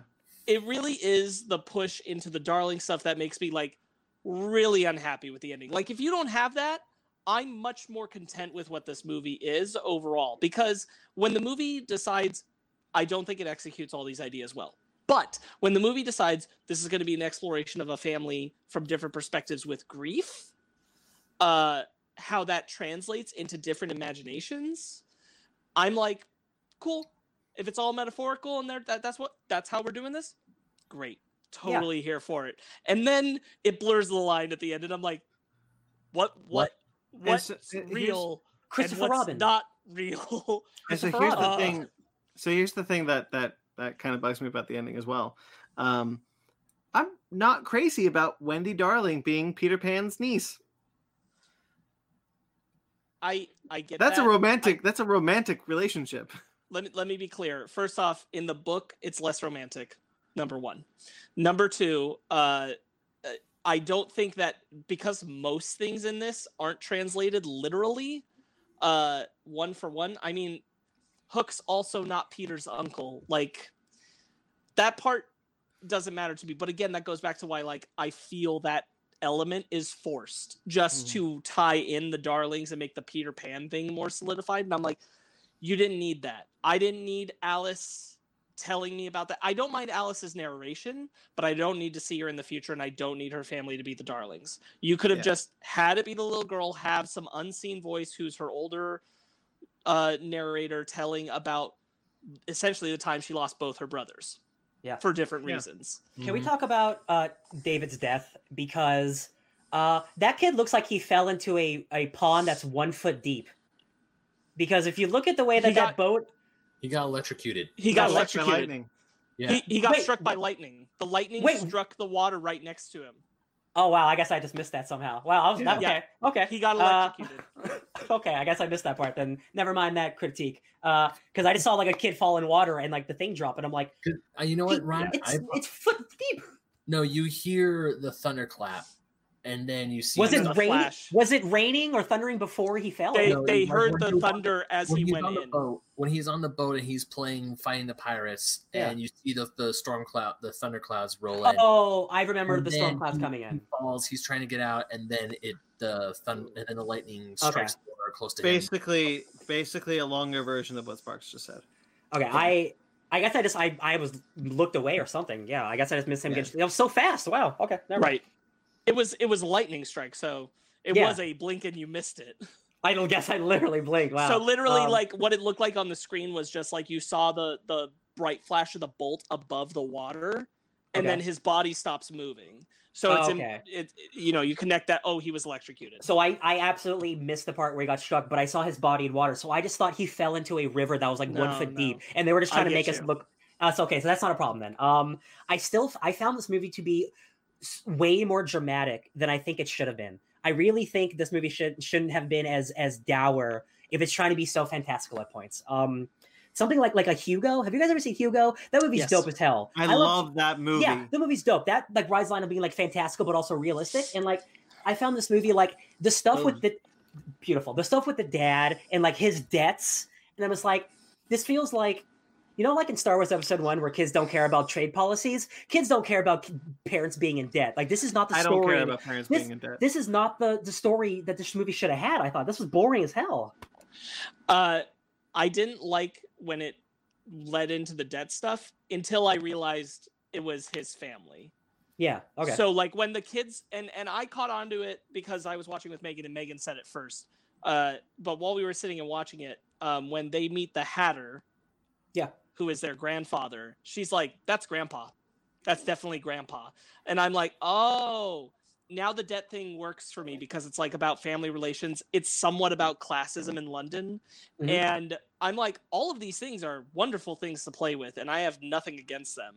Again, like if I'm looking at the film completely structured as metaphor for how their imaginations are playing with them all going through grief in their own ways, I don't have a problem with it. What makes it not work for me is the way that they handle the ending of it, where it's like, no, 100% everything that happened with Peter at least is like literal. And I'm like, nope, it's not. That didn't work. His hand turns into a hook. That's kind of the issue. The movie can't. That's I think what Ryan meant totally inconsistent. Like the film doesn't know if it wants to be metaphor or if it wants to be a true kind of like a truth telling of that origin. It never decides throughout the whole movie whether or not what it wants to do. I think worse than that is that it does decide and then changes its mind. It's Yeah. not like it's fluctuating in the middle. In the middle of the movie, it is metaphor. Everything is subtle and small and minimalistic. And then all of a sudden it's Dream big and dust. bombastic and everything. And I'm like, yo, what? Yeah. And that's really my issue, is that it changes its mind. If it had stuck through metaphor all the way to the end, I would have been into it. I would have been like, dope. I even think like it's the fighting on the pirate ship at the end and the gold showing up, and I'm like, yo, what? But if Peter Pan had even just like the Peter imagery of like the last time he saw his parents is like him covered in the dust and everything, I'm like, that would work. That's still in the metaphor range that I can buy. But the way everything else worked out, I just yeah. Like the whole thing for the metaphor was, I was because we would see like them in the very beginning, them playing in their imagination, the sticks turn into swords and bows and arrows, and I thought that was really cool. Yeah. Then of course it's like the flashes of like all like the boat, like this grand pirate ship they find, and then it's like it's just a rundown ship that's just washed up on the beach. It's like, okay, cool. One of the things I'd love to see how they pull off was stealing from Uncle James. Mm-hmm. Was how did they steal that? Yeah. But of course, it's still the fantasy. It's them in the pirate costume. It's But like at that point, it's even question like, is it a fantasy? Because they are actually stealing gold, but how'd they get the ship? Yeah, like, but then you see the gold at the dad's workstation. Right. That's what I'm saying. That like it doesn't. How did they get that gold by boat? If that boat was topside, was just a little rinky-dink thing flipped over, and that's why the confusion is there. Yeah, Brandon, that's what I'm saying. Is I wanted to see the metaphor, like, oh, it was like a pirate battle. We fought pirates. When in reality, you just stole from your uncle. How did you steal from your uncle in the real world, not in the fantasy world? Yeah. For example, like where I think metaphor imagery works really well is when she steals the alcohol. But to her, it's a blue potion. Yes. So to her, it's this, but it's alcohol. But this is how she interprets it, and I'm like, this works for me. This is imagination and reality. I've seen both images at the same time. I get it. Yeah. So go ahead, Ben. I hate that. I despise that moment because there's absolutely no consequence whatsoever. So screw you, Sparks. No. I know. I like that how the way that Alice sees the brandy as it's a potion, it's a blue potion. It says "drink me." Okay, cool. And she just sees herself growing small. There's no consequence. There is nothing happens. It's just she goes small. I feel like you see her grow small, like, oh, because that's what happened in the book. That's what a lot of this movie is. It's like, and I don't know a lot about Peter Pan or Alice in Wonderland. So for me, this is a fresh movie. This is like I'm the person they want us to see, right? Like, oh, going with a fresh perspective on these characters and stuff. But the stuff I do know, I still didn't like the Tinkerbells thing. I thought that was whatever. Like that was pointless to me. One of the things that really bugged me that I feel that this movie does not need, if you take out the ending especially, I feel like this movie does not need to be about Peter Pan and Alice. It could be about any two kids in London at this time and still be the same movie. Yeah. So like it's just kind of like I'm watching this and I'm like, what's the point of this thing but right now? The problem is even though Sparks, I know it's not what the movie is. It leads into Peter Pan and like in a weird way. So it is like an origin, but it doesn't. I don't think it works as well. I don't think it needs to be either. I don't think it needs to be about Peter Pan or Alice. And all we see for Alice is just her falling down a rabbit hole, wearing the blue dress. Whether you're a fan of the Disney film or not, it's like it's the blue dress, and then it's like all the books, the teacup, and then you see the White Queen stroking the white rabbit. And then it's like stroking the white rabbit. She's petting.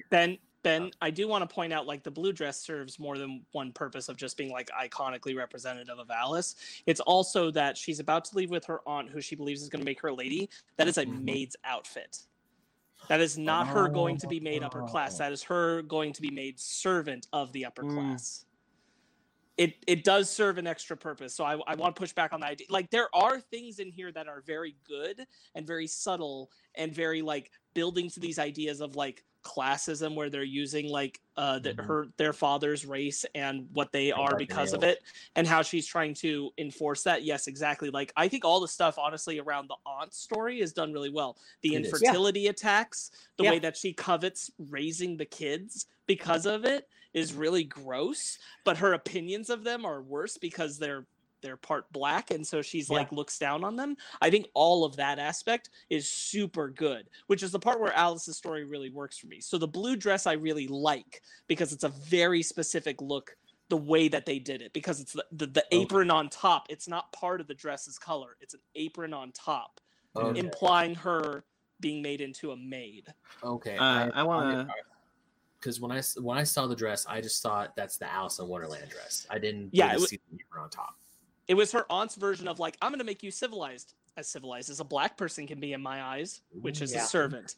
I want to take back everything I said about this film. This film is great when you compare it to Once Upon a Time having Peter Pan be Rumpelstiltskin's dad. I don't want to talk about that. Okay. Excuse me? Brian, save yourself. Don't worry. I heard the sentence. That's all I need. Peter Pan is abandoned. It's an evil Peter Pan who has been de-aged, who was at one point Rumpelstiltskin's father. And it's really funny. Robert Carlyle walks up to this like 16-year-old boy and says, "Hello, Papa." I'm gonna find this on YouTube. Cool. Just watch it on Disney Plus, my man. No, just the scene. I'm not watching it. Real quickly, Once Upon a Time in Wonderland, which I feel is the better Once Upon a Time, is on Disney Plus. That's Check it true. out. I did try to be positive. I did like the stuff with the ants. I did too. I just think Angelina Jolie was just like crying this entire movie. Like she didn't do anything. She was just crying and being sad. And I felt like David Oyelowo did so much more than Angelina Jolie just being stuck in her house being sad. I think she just wasn't given enough room. Yeah. I think she wasn't given enough room. I do think like the resolution connection between her and her daughter is missing, and it's badly needed in this movie for that story to work. A kind of reaching out beat. There's a lot of things like I think that the Brandy scene is really good. I think her reaction to the slap is really well done. The way that she finds out what her sister said to her daughter and what she takes with that information. I think all those, there's so many nuggets of like little pockets where I think this is really solid. This is really solid character stuff. And Angelina Jolie has a fair shake of it, but it's not enough.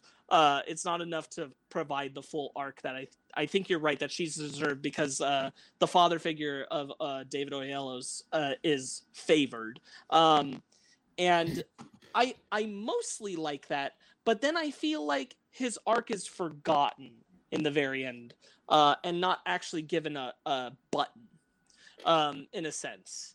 It's like a really solid story that I just don't feel like has an actual ending. Mm-hmm. And that's kind of what I think bums me out, because honestly, again, like pretty much right up you get to the point where he turns the corner and their uncle turns into a pirate. I'm pretty on board with the movie. I'm not gonna lie. Mm-hmm. I think that like Peter's sense of being the lesser of his siblings, and then David passing and carrying that weight and that guilt and that kind of responsibility, and then just trying to find, I do think like the debt thing is a little shoehorned in, but the fact that it ties into a family connection and Peter being so adamant, like I need to find a way to prove I'm just as useful to the family, I think all that works. None of it bothers me. I like when he finds out that CJ was his uncle. I like when he realizes he was tricked. I think all those bits work really well. It really is the turn of the third act, the end of the third act, really, that just makes all that not get to land. And that's my only real issue with it. Up to that point, I think that it is more or less well fleshed out character stuff, because everything in that third act is the problem. Like it doesn't have the resolution properly for Angelina Jolie and her daughter. It doesn't have a button on David Oyelowo's story. It just focuses on turning Peter into Peter Pan, and I wasn't here for that concept. I think even the stuff with Alice in that last act doesn't work because it feels kind of like shoved in there, because like, oh right, we have to do the Alice thing too. So her running into the hole, like her running away from the aunt because she realizes in that moment that she is going to do her wrong, works for me. But I agree, like the kind of abridged encapsulation of her adventure in Wonderland doesn't translate. And I think almost worse, Ryan, you pointed out earlier that this is more for an audience that isn't familiar with the books. I would argue this is for an audience that's only familiar with the books. Maybe that's what it is. Because what it is like you don't need to know the Adventure in Wonderland. You know what this whole story is. That story supplanted here because that's the imagination. Because part of the point is that like when Alice comes out the other side of Wonderland, she has a newfound appreciation for her family. That is a 1-for-1.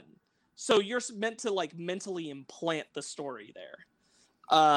And I think that's kind of part of what they're working with in the end. I just don't like that concept. I do want to push back on the Tinker's Bell thing. I really like the way they came about with it, to be honest, that it is a bell made by the Tinker, so it's Tinker's Bell, Tinker Bell. And that is like the concept of where fairies come from in the Peter Pan story. That's how it works. She basically recites that 1-for-1 out of the book. So I thought that element worked really well for me. I thought it was weird and interesting that it's Alice who has it, and it's supposed to kind of connect over to like a guardian over Peter, essentially like a surrogate sister. But doesn't she part ways? But she's just like, okay, go to Peter now. Like, yes. but like out of no reason, just like, right. All right, you belong with Peter. Like, I'm saying like the concept I think works. The execution is poor. I think that's my problem with the whole movie. It's just like, almost like for me, like all the execution. Maybe if I was a bigger fan of both properties, I'd maybe care more. But like, it just doesn't make me want to visit these characters or anything, you know? Sure. Yeah. To lightly put it, one of my big problems with this movie is kind of like my issue with the Cloverfield films. It's like, just pick one and stick with it. Do you want to be a film that's based in metaphor where the child's imagination is what they see, but this is what's really happening? Or do you want to be highly fantastical? Just pick one, because the way you're doing both does not fit. Yeah. I hope the next Cloverfield, I really desperately hope the next Cloverfield film makes no sense, because I really want to hear Ben rant about Cloverfield again. It's actually a fantasy movie next. It's like, welcome to the kingdom of Cloverfield. God damn it! What are you? Clofeldia. You hear that, Abrams? I'm sorry. Hey, Chief, boy, do I got a story for you. Yeah, again, like I really go back to like I don't think that the metaphor thing becomes a problem until you hit that point at the end of the third act where it just literally starts showing like pirates and Peter Pan, the crocodile, and all that. Yeah. Up to that point, I think they toe the line all right. Yeah. It kind of works for me. And then it's just because they go into that fantastical direction, everything else just doesn't get to hit the beats it's supposed to anymore for the film that preceded. Yeah. Because like I want to talk about. Go ahead. No, I'm about to change topics. So just like again, like my favorite stuff like was the fantastical stuff where like it was just them like holding a piece of wood and it turns into something. I wish the whole movie would have been that, because then I don't need to worry about, oh, is it like this or is it like this? You're showing me what it is. I agree. Like one of the moments I thought worked really well is Alice when she's scared of her mom and sees her turn into the Queen of Hearts. Yeah. I'm like that works. That is like literal and showing me what she's seeing, but I'm seeing what everyone else is seeing, but I'm seeing what she's seeing, and I get it. That's the exact kind of thing I want to see throughout this movie. Her turning, like staying off of his head, and you see the hearts and the cards and everything behind her.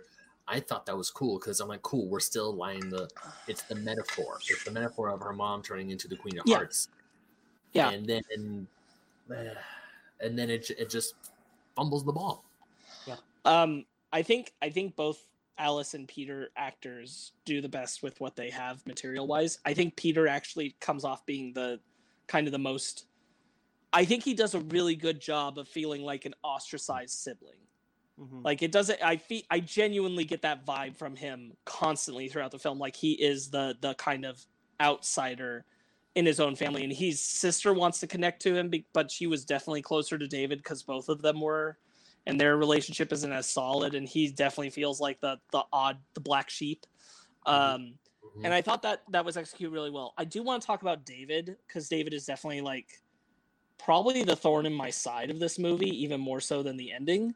Because first off, I don't like what the actor's doing with the part. He's too big in comparison to everyone else. He's so loud. I think that actor's concept of connection is weirdly flirtatious in like everyone he tries to engage with, and I'm like, I don't think you know how to convey this in a sibling way. This just feels weirdly romantic with both of them. Yeah. In a bizarre way. I'm like, that was the vibe I was getting. I checked with Megan. I'm like, am I reading that wrong? Or does The it feel like chemistry- he's flirting with them? Yeah, the chemistry was off for like Peter and was I say Wendy? No, Peter and what's her name? Alice. Alice. Sorry, yeah. I thought I was being maybe a little harsh. I think they're fine. But man, yeah, anytime that David kid was talking, man, I'm just like, Well, here's wow, he's so bad. when the other two kids are like engaging in things, I at least feel like there are characters present. When he's saying things, I feel like he's doing line readings, and I hear it. Somebody yelled a line to him, and he just repeated it. Yeah, and then the other thing that gets to me about it is that I'm like, outside of needing to create this idea of grief for the family, I don't think David needs to be part of the movie. And that's the part that really gets to me is I'm like, I don't like that all the basic ideas of, okay, I guess I need to phrase this a little differently. I do kind of like the idea that all the basic imaginational foundations for their stories come from David. But that only works if they stay metaphorical and as representations of them dealing with his death. But that's not what the movie does, and therefore I just don't like it. I wish that they'd more appropriately, like, David feels like the part that really makes the movie wonky. It's where it like changes the family dynamic in a way that they don't seem to know how to completely say what they want to say with it. Because that family dynamic is, outside of David, pretty freaking good when the movie starts. It becomes so depressing. Like, it's such a shift in the movie. Like 30 minutes in when he dies, like it is when it's at the funeral, it is such a cut that I was emotionally like, I am not in this scene. Because it was from 0 to 100. Like, I know this kid died, but like this movie just like turned into a different movie for me. So in the very beginning of the movie, older Alice Darling, is talking about how she always remembers summer she was 8 because they found the boat. And it's them and her, it's her and her brothers. And then after David's funeral, they're looking in the, essentially Peter's looking glass, and you see that black whoosh, across, which is supposed to be Peter's shadow. This is where I thought, okay, David's shadow. David's shadow. David's shadow. Thank you. You see David's shadow go through, and I'm like, okay, this is where we get to the fantastical spots part. This is where we go to Wonderland. This is where we go to Neverland. This is where they forge their paths and their destinies. Nope. Nope. I didn't. I guess I think also I'm helped by the fact when I went into it, I didn't want literal. You know, I didn't want them to literally do the entire Alice in Wonderland and Peter Pan stories. So most of the movie is what I wanted. Which is like imagination used as metaphor for dealing with human life things. One thing is, for the first half hour, I couldn't figure out if Peter Pan and Alice in Wonderland were stories that they knew. And that was getting to me. Because the way that David would just kind of throw things out, I'm like, are they just like their favorite books? It would be the right time period. That's what I mean. Like, some of the references are just like, hey, you know Peter Pan? And I'm just like, Are you Peter Pan, or do you know Peter Pan trying to be Peter Pan? Like, I was also with you a little bit until we got later on, but I'm like, hey, remember Alice in Wonderland? Yeah. It's like a Marvel movie over here, you guys. Yeah, it's I'm glad that they never like out and out said anything more than like really like Peter Pan and the Lost Boys as concepts with Tiger Lily. They never like called Neverland by name or Wonderland by name in like a concept that they knew of, and I'm like, that'd be maybe a bridge too far for me on this one. They say Neverland exists at one point. But it's map of Neverland. Yeah. Yes, they talk about Neverland. That's right. They do talk about Neverland, that it exists. Absolutely, yeah. And Alice mentions that she never found the rabbit hole to Wonderland ever again. Ooh. But that's post. I mean, like, you know, in the pre-setup with like David and stuff, that it's like, oh, and then you take your adventure to Wonderland, and I'm like, okay, so this is just like 100%. And one more thing another thing that kind of buzzed me is like they were talking about how grown-ups can't dream anymore. Yeah. And it's because of, and then Alice, and it's never mentioned, and there are a lot of times where it's like, oh, you could have made that like a driving force. It's like, oh, our parents can't dream anymore. It's like after David dies, our parents can't dream anymore. Let's help them dream again. Yeah, then, that could have been. Yeah, actually, yeah. And the only time it's brought up is at the very end of the movie when Wendy's staring off into the sky, sees a second star to the right, and the stars like drifting away because of the golden dream dust. Which, yeah, that was another. Guys, I don't like this movie. I don't either, but here's two things I do like. I like that Captain Hook's door has a giant like kaleidoscope thing that, or like what's it called? I like that. Periscope? Periscope. Thank you. A periscope that comes out and it's like all doohickey. I thought that was dope. And the scene where all the Lost Boys are Telescope. Telescope.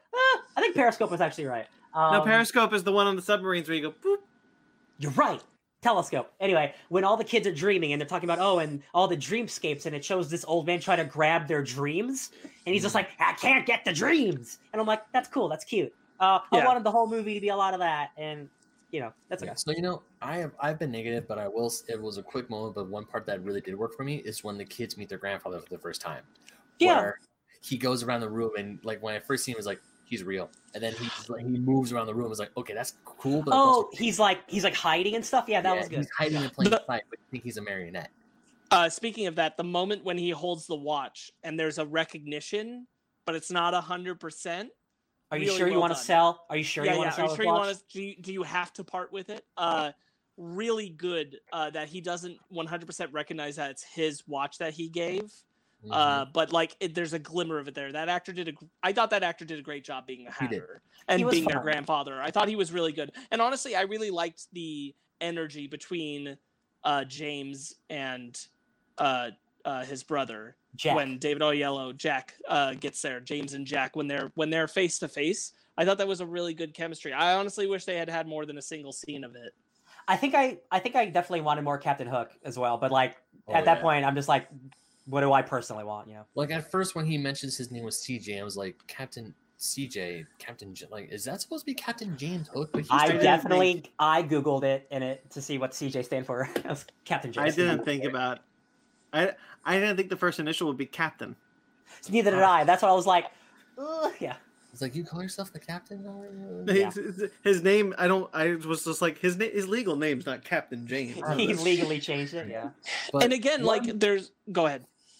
Was Michael Caine supposed to be the walrus? Or was that Disney edition? Michael Caine was in this movie. Yes, I forgot about him. I don't think he's meant to directly correlate to anyone specific. But he does have the whiskers. Honestly, Sparks, I was just bullshitting there. Do you think Michael Caine was called up and was like, hey, do you want to do this part? It's like, is there food? Sure. Okay. He shows up for one day, like, put on this mustache, you get a free meal. Megan was pointing out to me because she was looking through the cast that like several of these actors have all worked together on previous projects before with the screenwriter, I think.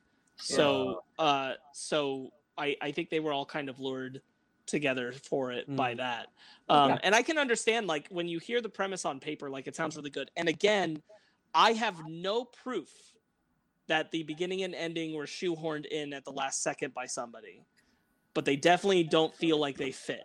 So I think that somebody was afraid the movie didn't work without him. Because, some producer, yeah. Because I think the film works a lot better when you take those two pieces out. Personally. The other thing I was going to say was, Ben was talking about Michael Caine. Sorry. Do you guys know how you say Michael Caine in British? In British, you say my cocaine. Yeah, my cocaine. Oh, I know. My cocaine. Wait, I did it wrong. You did it. Yeah, you did it. My cocaine. What you got, Sparks? I thought there were a lot of solid elements. I thought that the whole movie kind of felt weirdly like a filmed play. Yeah. In like a not a bad way. But in a way that worked for me. I feel like they just didn't come to a concise resolution of what everything that had been set up through most of the movie would have worked towards. And I think that was there, and it just didn't get stamped in and nailed down. And I like the classism about the brothers. The fact that Jack has essentially made it for himself, but he's looked down on, and he's more poor than his brother, and his brother is the underground lower class scum that most other upper classes would stick their nose down at. But you look at how he's done for himself, and that's the family he kind of comes away from, and their dynamic. Because of that, I'm like, honestly, like I wish this movie had both handled like the children's arcs a little better, but also just like really driven home this idea of like gross classism overbearing on this family that decided to be mixed race and like make it on their own, which is really what's at play in a lot of elements for all of them, really. Like Peter's treated differently in school and not given a lot of chances because he's black. And like the blackest of the three. So whereas David, his uncle want to take him to the prep school. Yeah. And they're gonna pay his tuition because he's the lighter skin tone out of the three too. David. And I thought there was something valuable in the sense that like you see David as a bad influence on him in a way. He's trying to do his arithmetic for him. He's not helping him to learn. He just wants him to go and play. One more adventure. I thought that was a really good scene to show that like David's not thinking of the best for him, even though they're putting this kid up on a pedestal. You know, there are cool dynamics at play here. They're just not played with enough. But I also really like when Peter's table of doodles scratches come to life. Yeah. All that stuff I'm a big fan of, yeah. I'm done. How are we feeling? I'm done. Let's get away from Come Away. I guess we'll rate it. So I'll go backwards this time. Sparkles. Final thoughts and give it a number. 6.5. Wow. Yeah, I think that there's a lot of really good little things here. It just doesn't come together for a solid final product. And it's a shame because I think that there is something that could have been really, really special here. I think it's bold. It's just not bold enough. Executed well enough. That's all. Yeah. Ryan. Yeah, I'd give it like a 5.5. Like I like some of the stuff in it. I really wanted to like it more because like the fantastical elements I really enjoyed, but I just found it to be very dour and depressing at points where I didn't think the movie needed to be. For trying to be a kids movie about Peter Pan and Alice in Wonderland. Yeah, 5.5. If you're a diehard fan of these characters, give it a chance, I guess. Yeah. Ben. 4.5. Yeah. Oh. This movie did not do it. I thought the third act. There's no Crimes of Grindelwald. No. And enough, I thought about that because the last movie I gave a 4 was Crimes of Grindelwald. Now, Crimes of Grindelwald made me mad. This one got my hopes up, and it just did not stick the landing at all. There are good concepts here. There are good things. But the way it, like Spark said, the way they're executed is horrible. And in my humble opinion, they should have just picked a certain route and stick with it. Because the fact that the third act goes completely fantastical at the very end of the film, just is like, no, F it. It's like what was real, what was not. And I don't like that.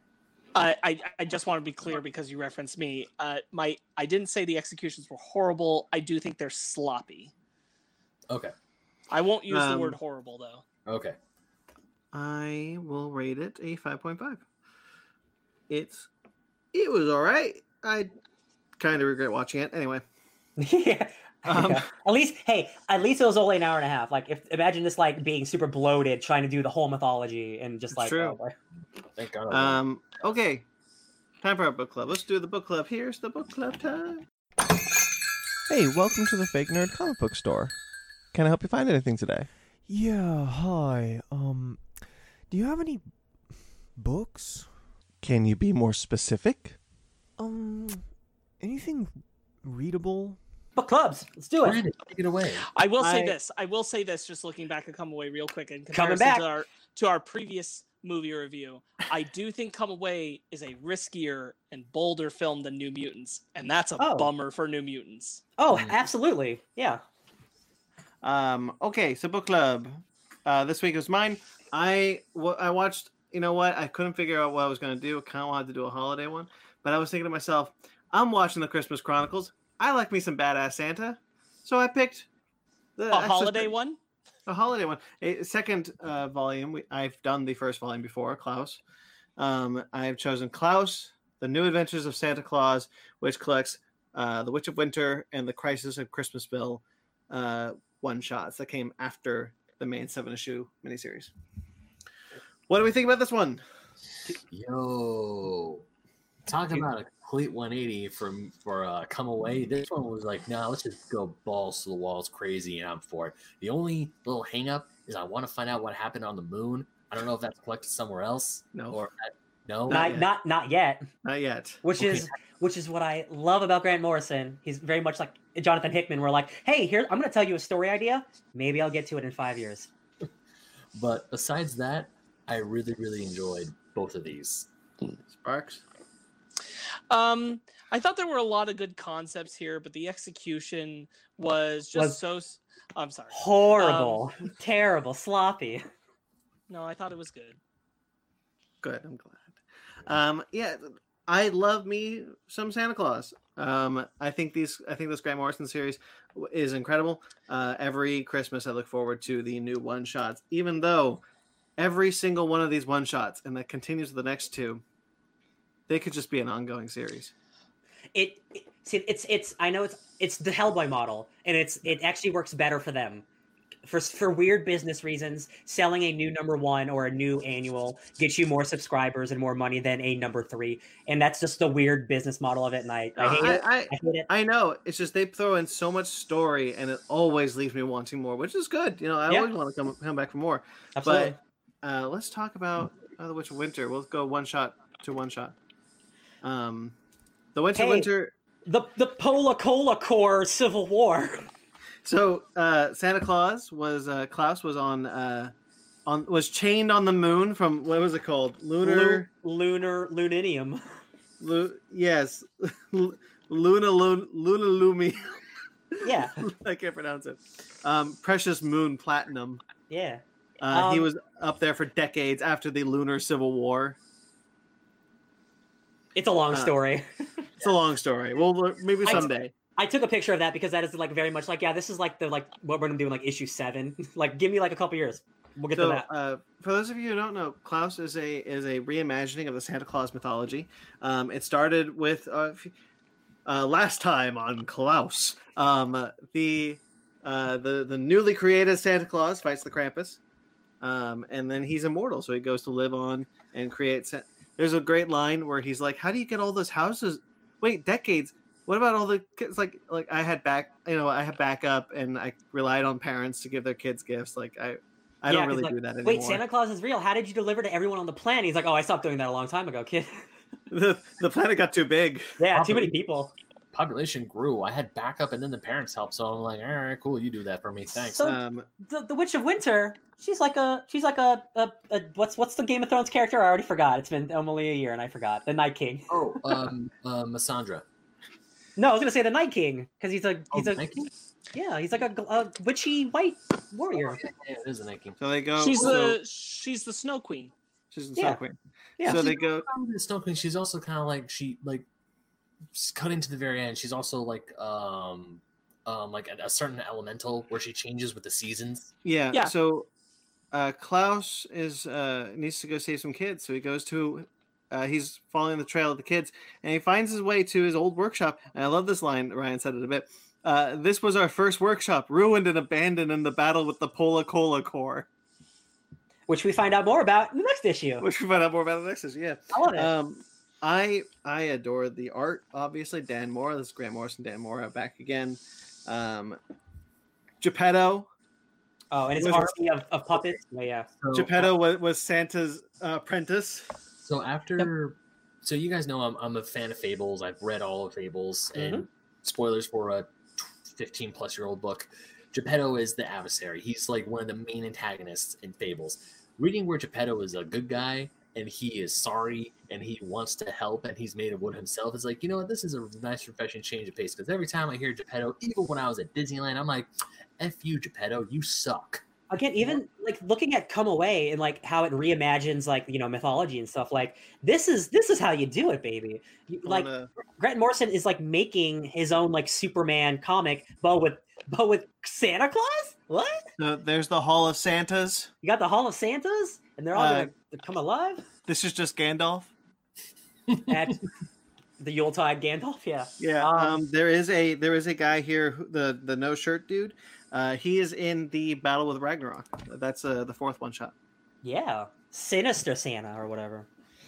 You also got the Yule people, who are essentially the elves, and one who completely turned traitor, Spoonlicker. Spoonlicker, yeah. I love that name. Slorp. I love the onomatopoeia. Slorp. Yeah. But also, not only that, I love how they. I don't know if this was intentional, but Spoonlicker is kind of like bootlicker. Yeah. Yeah. Also, Spoonlicker always has a spoon to lick, no matter what it is. It's like, ooh, I don't like you. The lady gave him infinite spoons to lick. That was his promise. When he meets the witch for the first time, he's like, "I'll stand where I am. You have my respect, lady, but I kneel to no power." And he breaks out of the chains. I was like, "Yeah!" It's so good. It's really good. This is a really good comic. Grant Morrison obviously is really, really talented. This is his mythological Superman story where he also gets to meet like Grandfather Christmas, who's like Batman. It's just wild storytelling, and it's obviously the art's fantastic. Yeah, it's just like a puppet snowman. It's so great. Sparks, you've been silent for a bit. Anything you want to add? It's real good. It's very good. The giant, he creates the Jotuns. Yeah. Geppetto's death is actually pretty sad. It is. This is one of those comics where like I have a really hard time talking a lot about it because it's very well done. So Yeah. I don't have a lot to say about it, and it's not one where I like to just this thing happened and this thing happened and that was real good, and I'm like, just go read it, guys. It's real good. It's a barn burner. Not that I'm shitting on our book club. I just don't have a lot to add about it. It's got really good art. I think it's conceptualized really well. I do think that, frankly, I think Witch of Winter is better than the Pola Cola one. I'm interesting. I am hard on the disagreement. I think the second one's so much more fun. The villain is so much more compelling. Actually, I like the second one a little bit more. To be perfectly, I mean, that's different strokes for different blokes, guys. We all know this from Ben's bondage days. It's okay. This is gonna be. I did watch another movie. I can't say I didn't play Company though. Oh my. Wonderful. I mean, I think I just found Witch of Winter more charming, and I like the Snow Queen story in general, which this pulls a lot from the story. Sure. And so it's almost, aside from what Ben brought up about her being like an elemental that turns to spring, it's almost 1-for-1. And even then, there's still the concept in the Snow Queen story that when she is like defeated, it's that she recedes away. Thus, she is not spring herself, but spring comes forward at last. So like all of that is kind of there.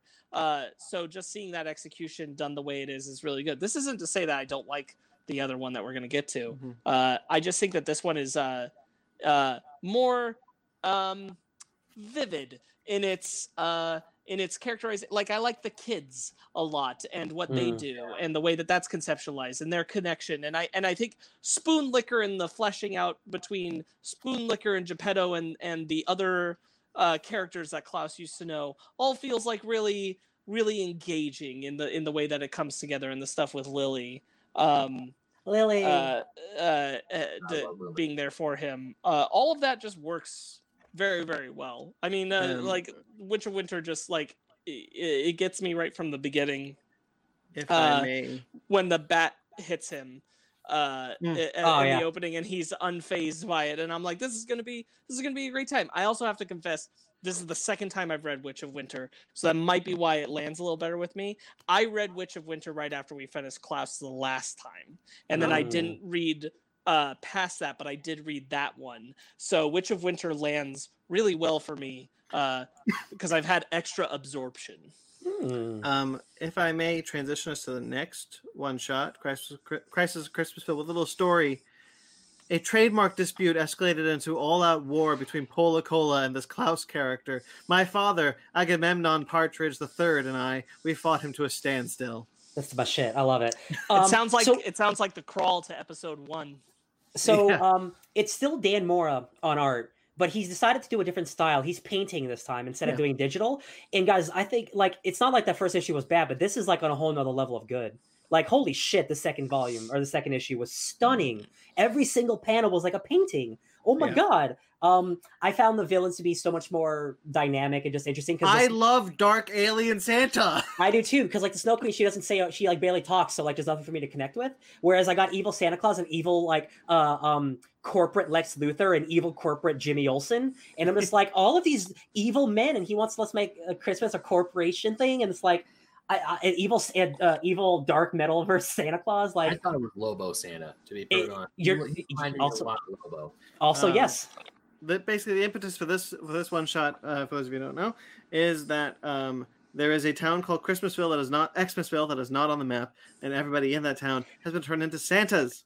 Xmasville is better for the brand.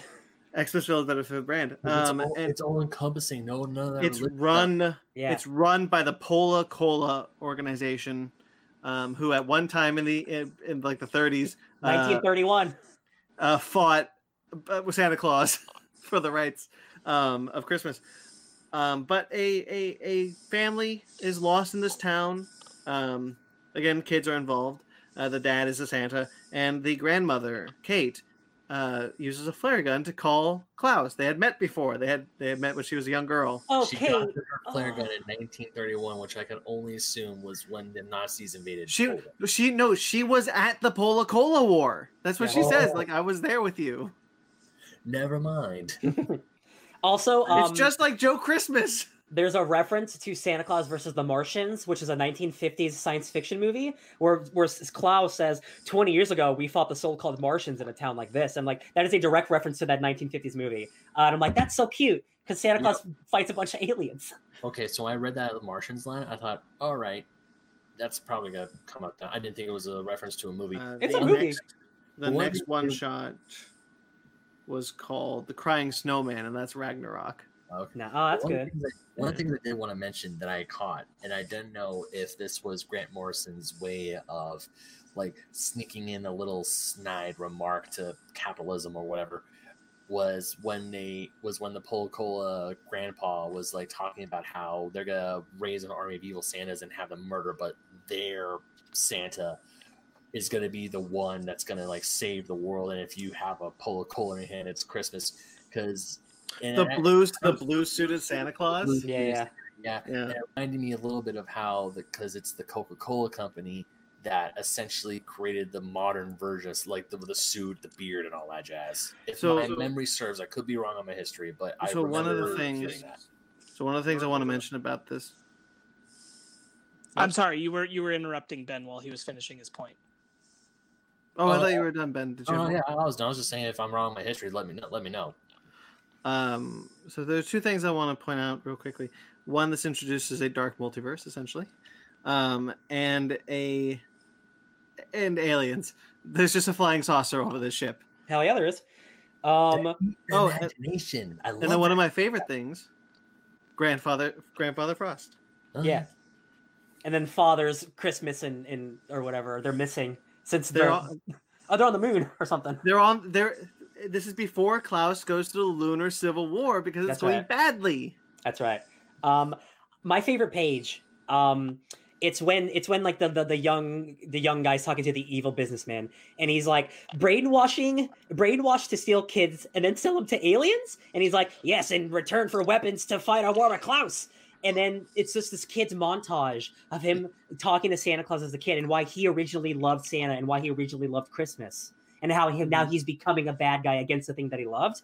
I thought that was so beautiful, especially the page of him as a little kid whispering in Santa's ear because it was painted. I'm like, this is just stunning stuff. It's about Santa Claus Superman still. I'm like, this is why I read comics. It's so And fun. the only dialogue in that sequence what I really like, and also what I find harrowing when you get to like the future shot of what they wanted to do, was tell me what you want for Christmas. Yeah, there's a bunch of those. And then, and then once you get down to the scene with the Santas with all like the AK with not the AKs with like the M16s and they're just blasting people away and you constantly and all the word bubbles say, "What do you want for Christmas?" Tell me. It's spooky. It goes from "Oh, this is what I used to do as a kid" to "Yikes." So Grandfather Frost gives Snow Maiden, his granddaughter, Robin? Cold smelted dream silver that was given to them. That was given him to the sky people. There's And only one of them was made. Yeah.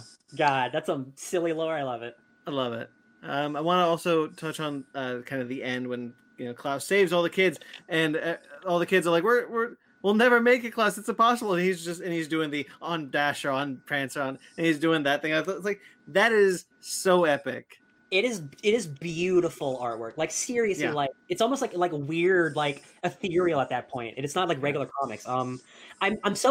Dan Moore is so good, and he doesn't just do one style, which I find fascinating.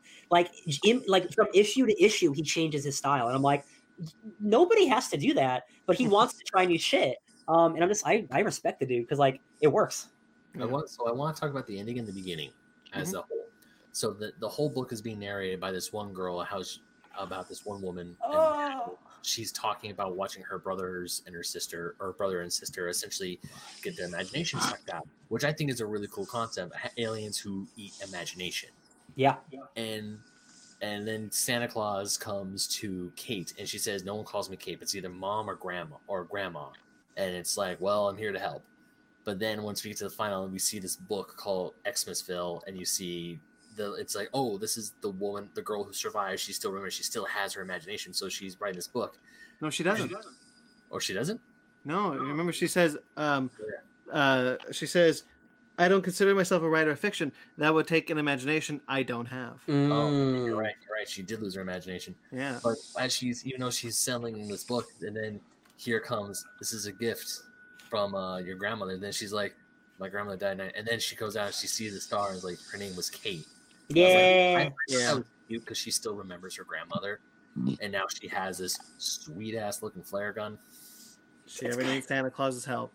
Yep, it's like this was your grandmother's. If you ever need my help again, just Oh, and you know what? This would make sense that he didn't do this earlier because he was locked away on the moon. So this is still in that time period of like after he was locked, after he escaped the moon. It's fun that each book, like in subsequent order, doesn't have to be in the same chronological order. You can bounce around, which what Hellboy does. Like Hellboy has comics from like the 50s and then the 70s and the 60s. It's all coming out at different times. Yeah, the next two they don't give us any more nuggets about the Lunar Civil War or anything like that. Instead, he decides to be like, yeah, Santa Claus fought with Thor at Ragnarok, and it's gonna happen again. I haven't read past this.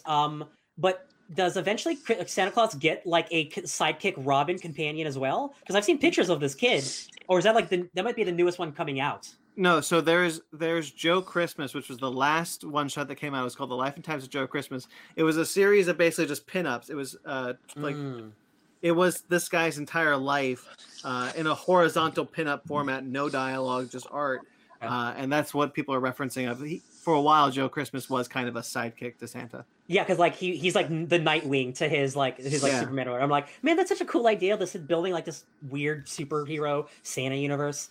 I'm glad it's working. I'm glad it's working out. I love the series so much. I can't wait. This is probably like you guys know, I'm not a big Christmas guy. This is probably my favorite Christmas thing. Like besides Nightmare Before Christmas. I love Santa with a sword. Yeah. It's this one and Legend of the Guardian. No, which Guardian movie was it? Rise of the Guardians. Yeah, that one. Legend of the Guardians was the owls. Yeah. Go. Yeah. So Rise of the Guardian. I really like Santa when Santa has swords. When he's fighting evil dark multiverse Santa, my immediate mind went to, oh my god, give me a Genndy Tartakovsky animated show of this. Because like that's like the animation. I was like, oh my god, it doesn't have to be violent, but like man, just like those smooth lines. Oh god. Werewolf saying Santa. Yeah. Oh god. It's weird because I know I was giving crap for Come Away with the style of storytelling where it's like, oh, is it real? Is it not real? And then surprise, it's all whatever is going on. Whereas with Grant Morrison, their style of writing is just so bonkers. Like it throws nuggets and information at you. Nothing is off limits. But for some reason, the way that Grant Morrison writes it, I'm on board. I'm fine. Whereas other things, it's like, no, you gotta explain that shit. If I were to make a comment about what you're speaking to, I think first off, Klaus says its intention in the beginning of every book. It's like, this is Klaus. This isn't a dream. This is real.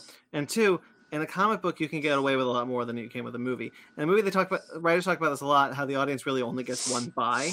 Like, you've got one big idea that you can sell to the audience. You cannot do two. Okay. And I think this, in a comic book, it does not have that restriction. You can do whatever you want, however you want, in whatever way you want. Absolutely. Okay, that's it. I got nothing. You good? I wish there was more Klaus as well, but I also understand other things need to get drawn as well, like Power Rangers. Yeah. So next week we're doing 10 of Swords. Oh. So no book club, right? No, because all of us are going to be reading 24 issues of X-Men. Yeah. So we'll just do 10 of Swords. It'll just be that comic. So no book club. We'll skip that. Sparks, you'll be the week after. If you're watching this or listening to this, please read X of Swords and then come watch us do this live. I would love to talk about X-Men with people all the time, every day, all the days, every day. Yes. So we got some other things coming, but I won't announce them here. We'll see what happens this week. Okay. Guys, if you're watching this, thank you so much for staying with us pretty late. It's actually not. Oh, yes, it is. It's 2:30. No, it is. It's late. In the morning, bud. So yeah, we got a bunch of stuff on this channel. Make sure to like this video. Make sure to subscribe to this channel. We have more. Man, that sounds so cool out of your microphone. Oh, cool. We have our Fake Nerds Watch series on this channel, which we are currently going through The Mandalorian. Probably, so not this coming week, but the week after will be another episode because we do 2 at a time. Yep. This coming week. Well, no, they will come out the week after. Well, it'll come out this coming weekend. If we record it this coming weekend. We better. I think we got a lot we got to talk about. It's bad enough we're going to be waiting 1 week on this one. We got a lot to talk about this week, but not now because we also have Basement Arcade. You guys talked about it a bit. Fortnite's coming to the Basement Arcade. Oh, it's true. It's happening. Yes, we will have 2 Fortnite videos. One where Ryan and I are just kind of showing off some of the Marvel event stuff before it's over from the Fortnite world, and then one where we're doing the event where you fight Galactus this Tuesday. One time only because I don't get it, but you know, the biggest game in the world that's played by millions of kids. Let's do it on a Tuesday at 1:00 when they're in school. And we also have our Fake Nerd Book Club series. We may get a new episode out by the end of the year. Maybe not. We'll see. We also have masks. Guys, hey, Black Friday, 25% off masks. Exclusive Fake Nerd Podcast mask. Got our logo on it. Coming from the wonderful Crafted by Z. Both those links are in the description to her Instagram account and her Etsy. Thank you. Yeah, so check those out. Wear your mask. LA's going into another lockdown. I'm pissed. Wear your damn masks. Of course, we also have a Patreon if you'd like to support us on Patreon, or if you'd like to support us on TeePublic. We got some cool shirts on TeePublic. We got some cool stuff on Patreon sometimes, if I can remember. All those links are in the description below, or you can find them all at www.fakenerdpodcast.com, which is in the ticker below. Of course, links below as well, and all those links are there on the homepage. Thank you to everyone who listens. We greatly appreciate all you guys watching this, all you guys listen to this. Mag, you're the real MVP, watching at 2:30 in the morning. You the best. Hey, people, be like Mag. Stay up. And the other person who's here, because we have 2 watches actually right now. Oh, we have 2. Who's the other person? Appreciate you. Probably still Witch Historian. There you go. Thank you guys. Historian, you stay up late too. Thank you to everyone who does that whole bit. I did that bit already. Thank you to Jeremy Vellucci. Jeremy's a cool guy. He does some stuff for us. Maybe some more stuff soon. You can find him at Instagram at Jeremy Vellucci Keyboards. He does our music, things like that, if I didn't make that clear. You can find his podcast as well at Suburban Proctologist Official on Facebook and at Subproc Podcast on Instagram. Or you can just subscribe to it on iTunes. There's a 3rd person watching this now. Holy shit. I don't believe you. I'm serious. I'll take a picture if you want me to. No, I'm just saying we're done. Thanks for stopping by. And of course, Mike Matola. Mike is a really cool dude. Our latest. Whoops, Mag, I didn't see this. Oh yeah. No probs. Have a good one and stay safe later. Yeah, dude. Thank you. Where was I? Mike Matola. He's cool. We have our fifth. Let's call it five. Our fifth and a half. Mike's Impossible Movie Trivia Challenge for The Little Mermaid. That is up now. Check that out. Or you can find him at Mike Matola to get the Little Mermaid print. It's awesome. Hey, you see this cool logo that's on the screen that my finger's pointing to? Mike drew that. Wow. And other logos that And other logos. some we use, some we don't. Thank you. You can find us on Twitter, Instagram, Facebook, all at Fake Nerd Podcast, fakenerdguys@gmail.com. If you'd like to get in touch with us personally, I'm at BC McClure on Instagram and Twitter. Ben? I am Ben Magnet on Instagram Ben Magnet 27 on Instagram and Twitter. I had a bit and I lost it. It's late. I'm tired. I wanna watch anime. And if you like old school video games like I do, I also write for oldschoolgamermagazine.com. I was up till 4 o'clock in the morning writing my newest article. The link is in the description down below. You want to know what it's about? It's about why the classics won't die, and that's a good thing. Another great article from Nostalgia's Bitch. Did you read it? No. Okay. Thank you to, no, you. Thank you to me. No, thank you to Thank me. you to Ryan. Thank you to Ryan for saying where you're from. Hey guys, I'm from where I live, right here in my house. You can find me at DJ Tony Snark everywhere. Tired. Sparks. You can find me desperately trying to find my way back to Doctor Who now that John Barrowman is returning as Jack Harkness for the holiday special, and Brandon didn't put it in the news. At Sparks Witty on Instagram, Twitter, SPARKZ Witty. I want to be there for that too. All right. Subscribe to us on iTunes, Stitcher, Google Play, TuneIn, Spotify, iHeartRadio, Amazon Music, and Podcasts. Like and subscribe. Like this video, subscribe to this channel. Rate and review us wherever you get us. We greatly appreciate it. Until next week, stay fake nerds.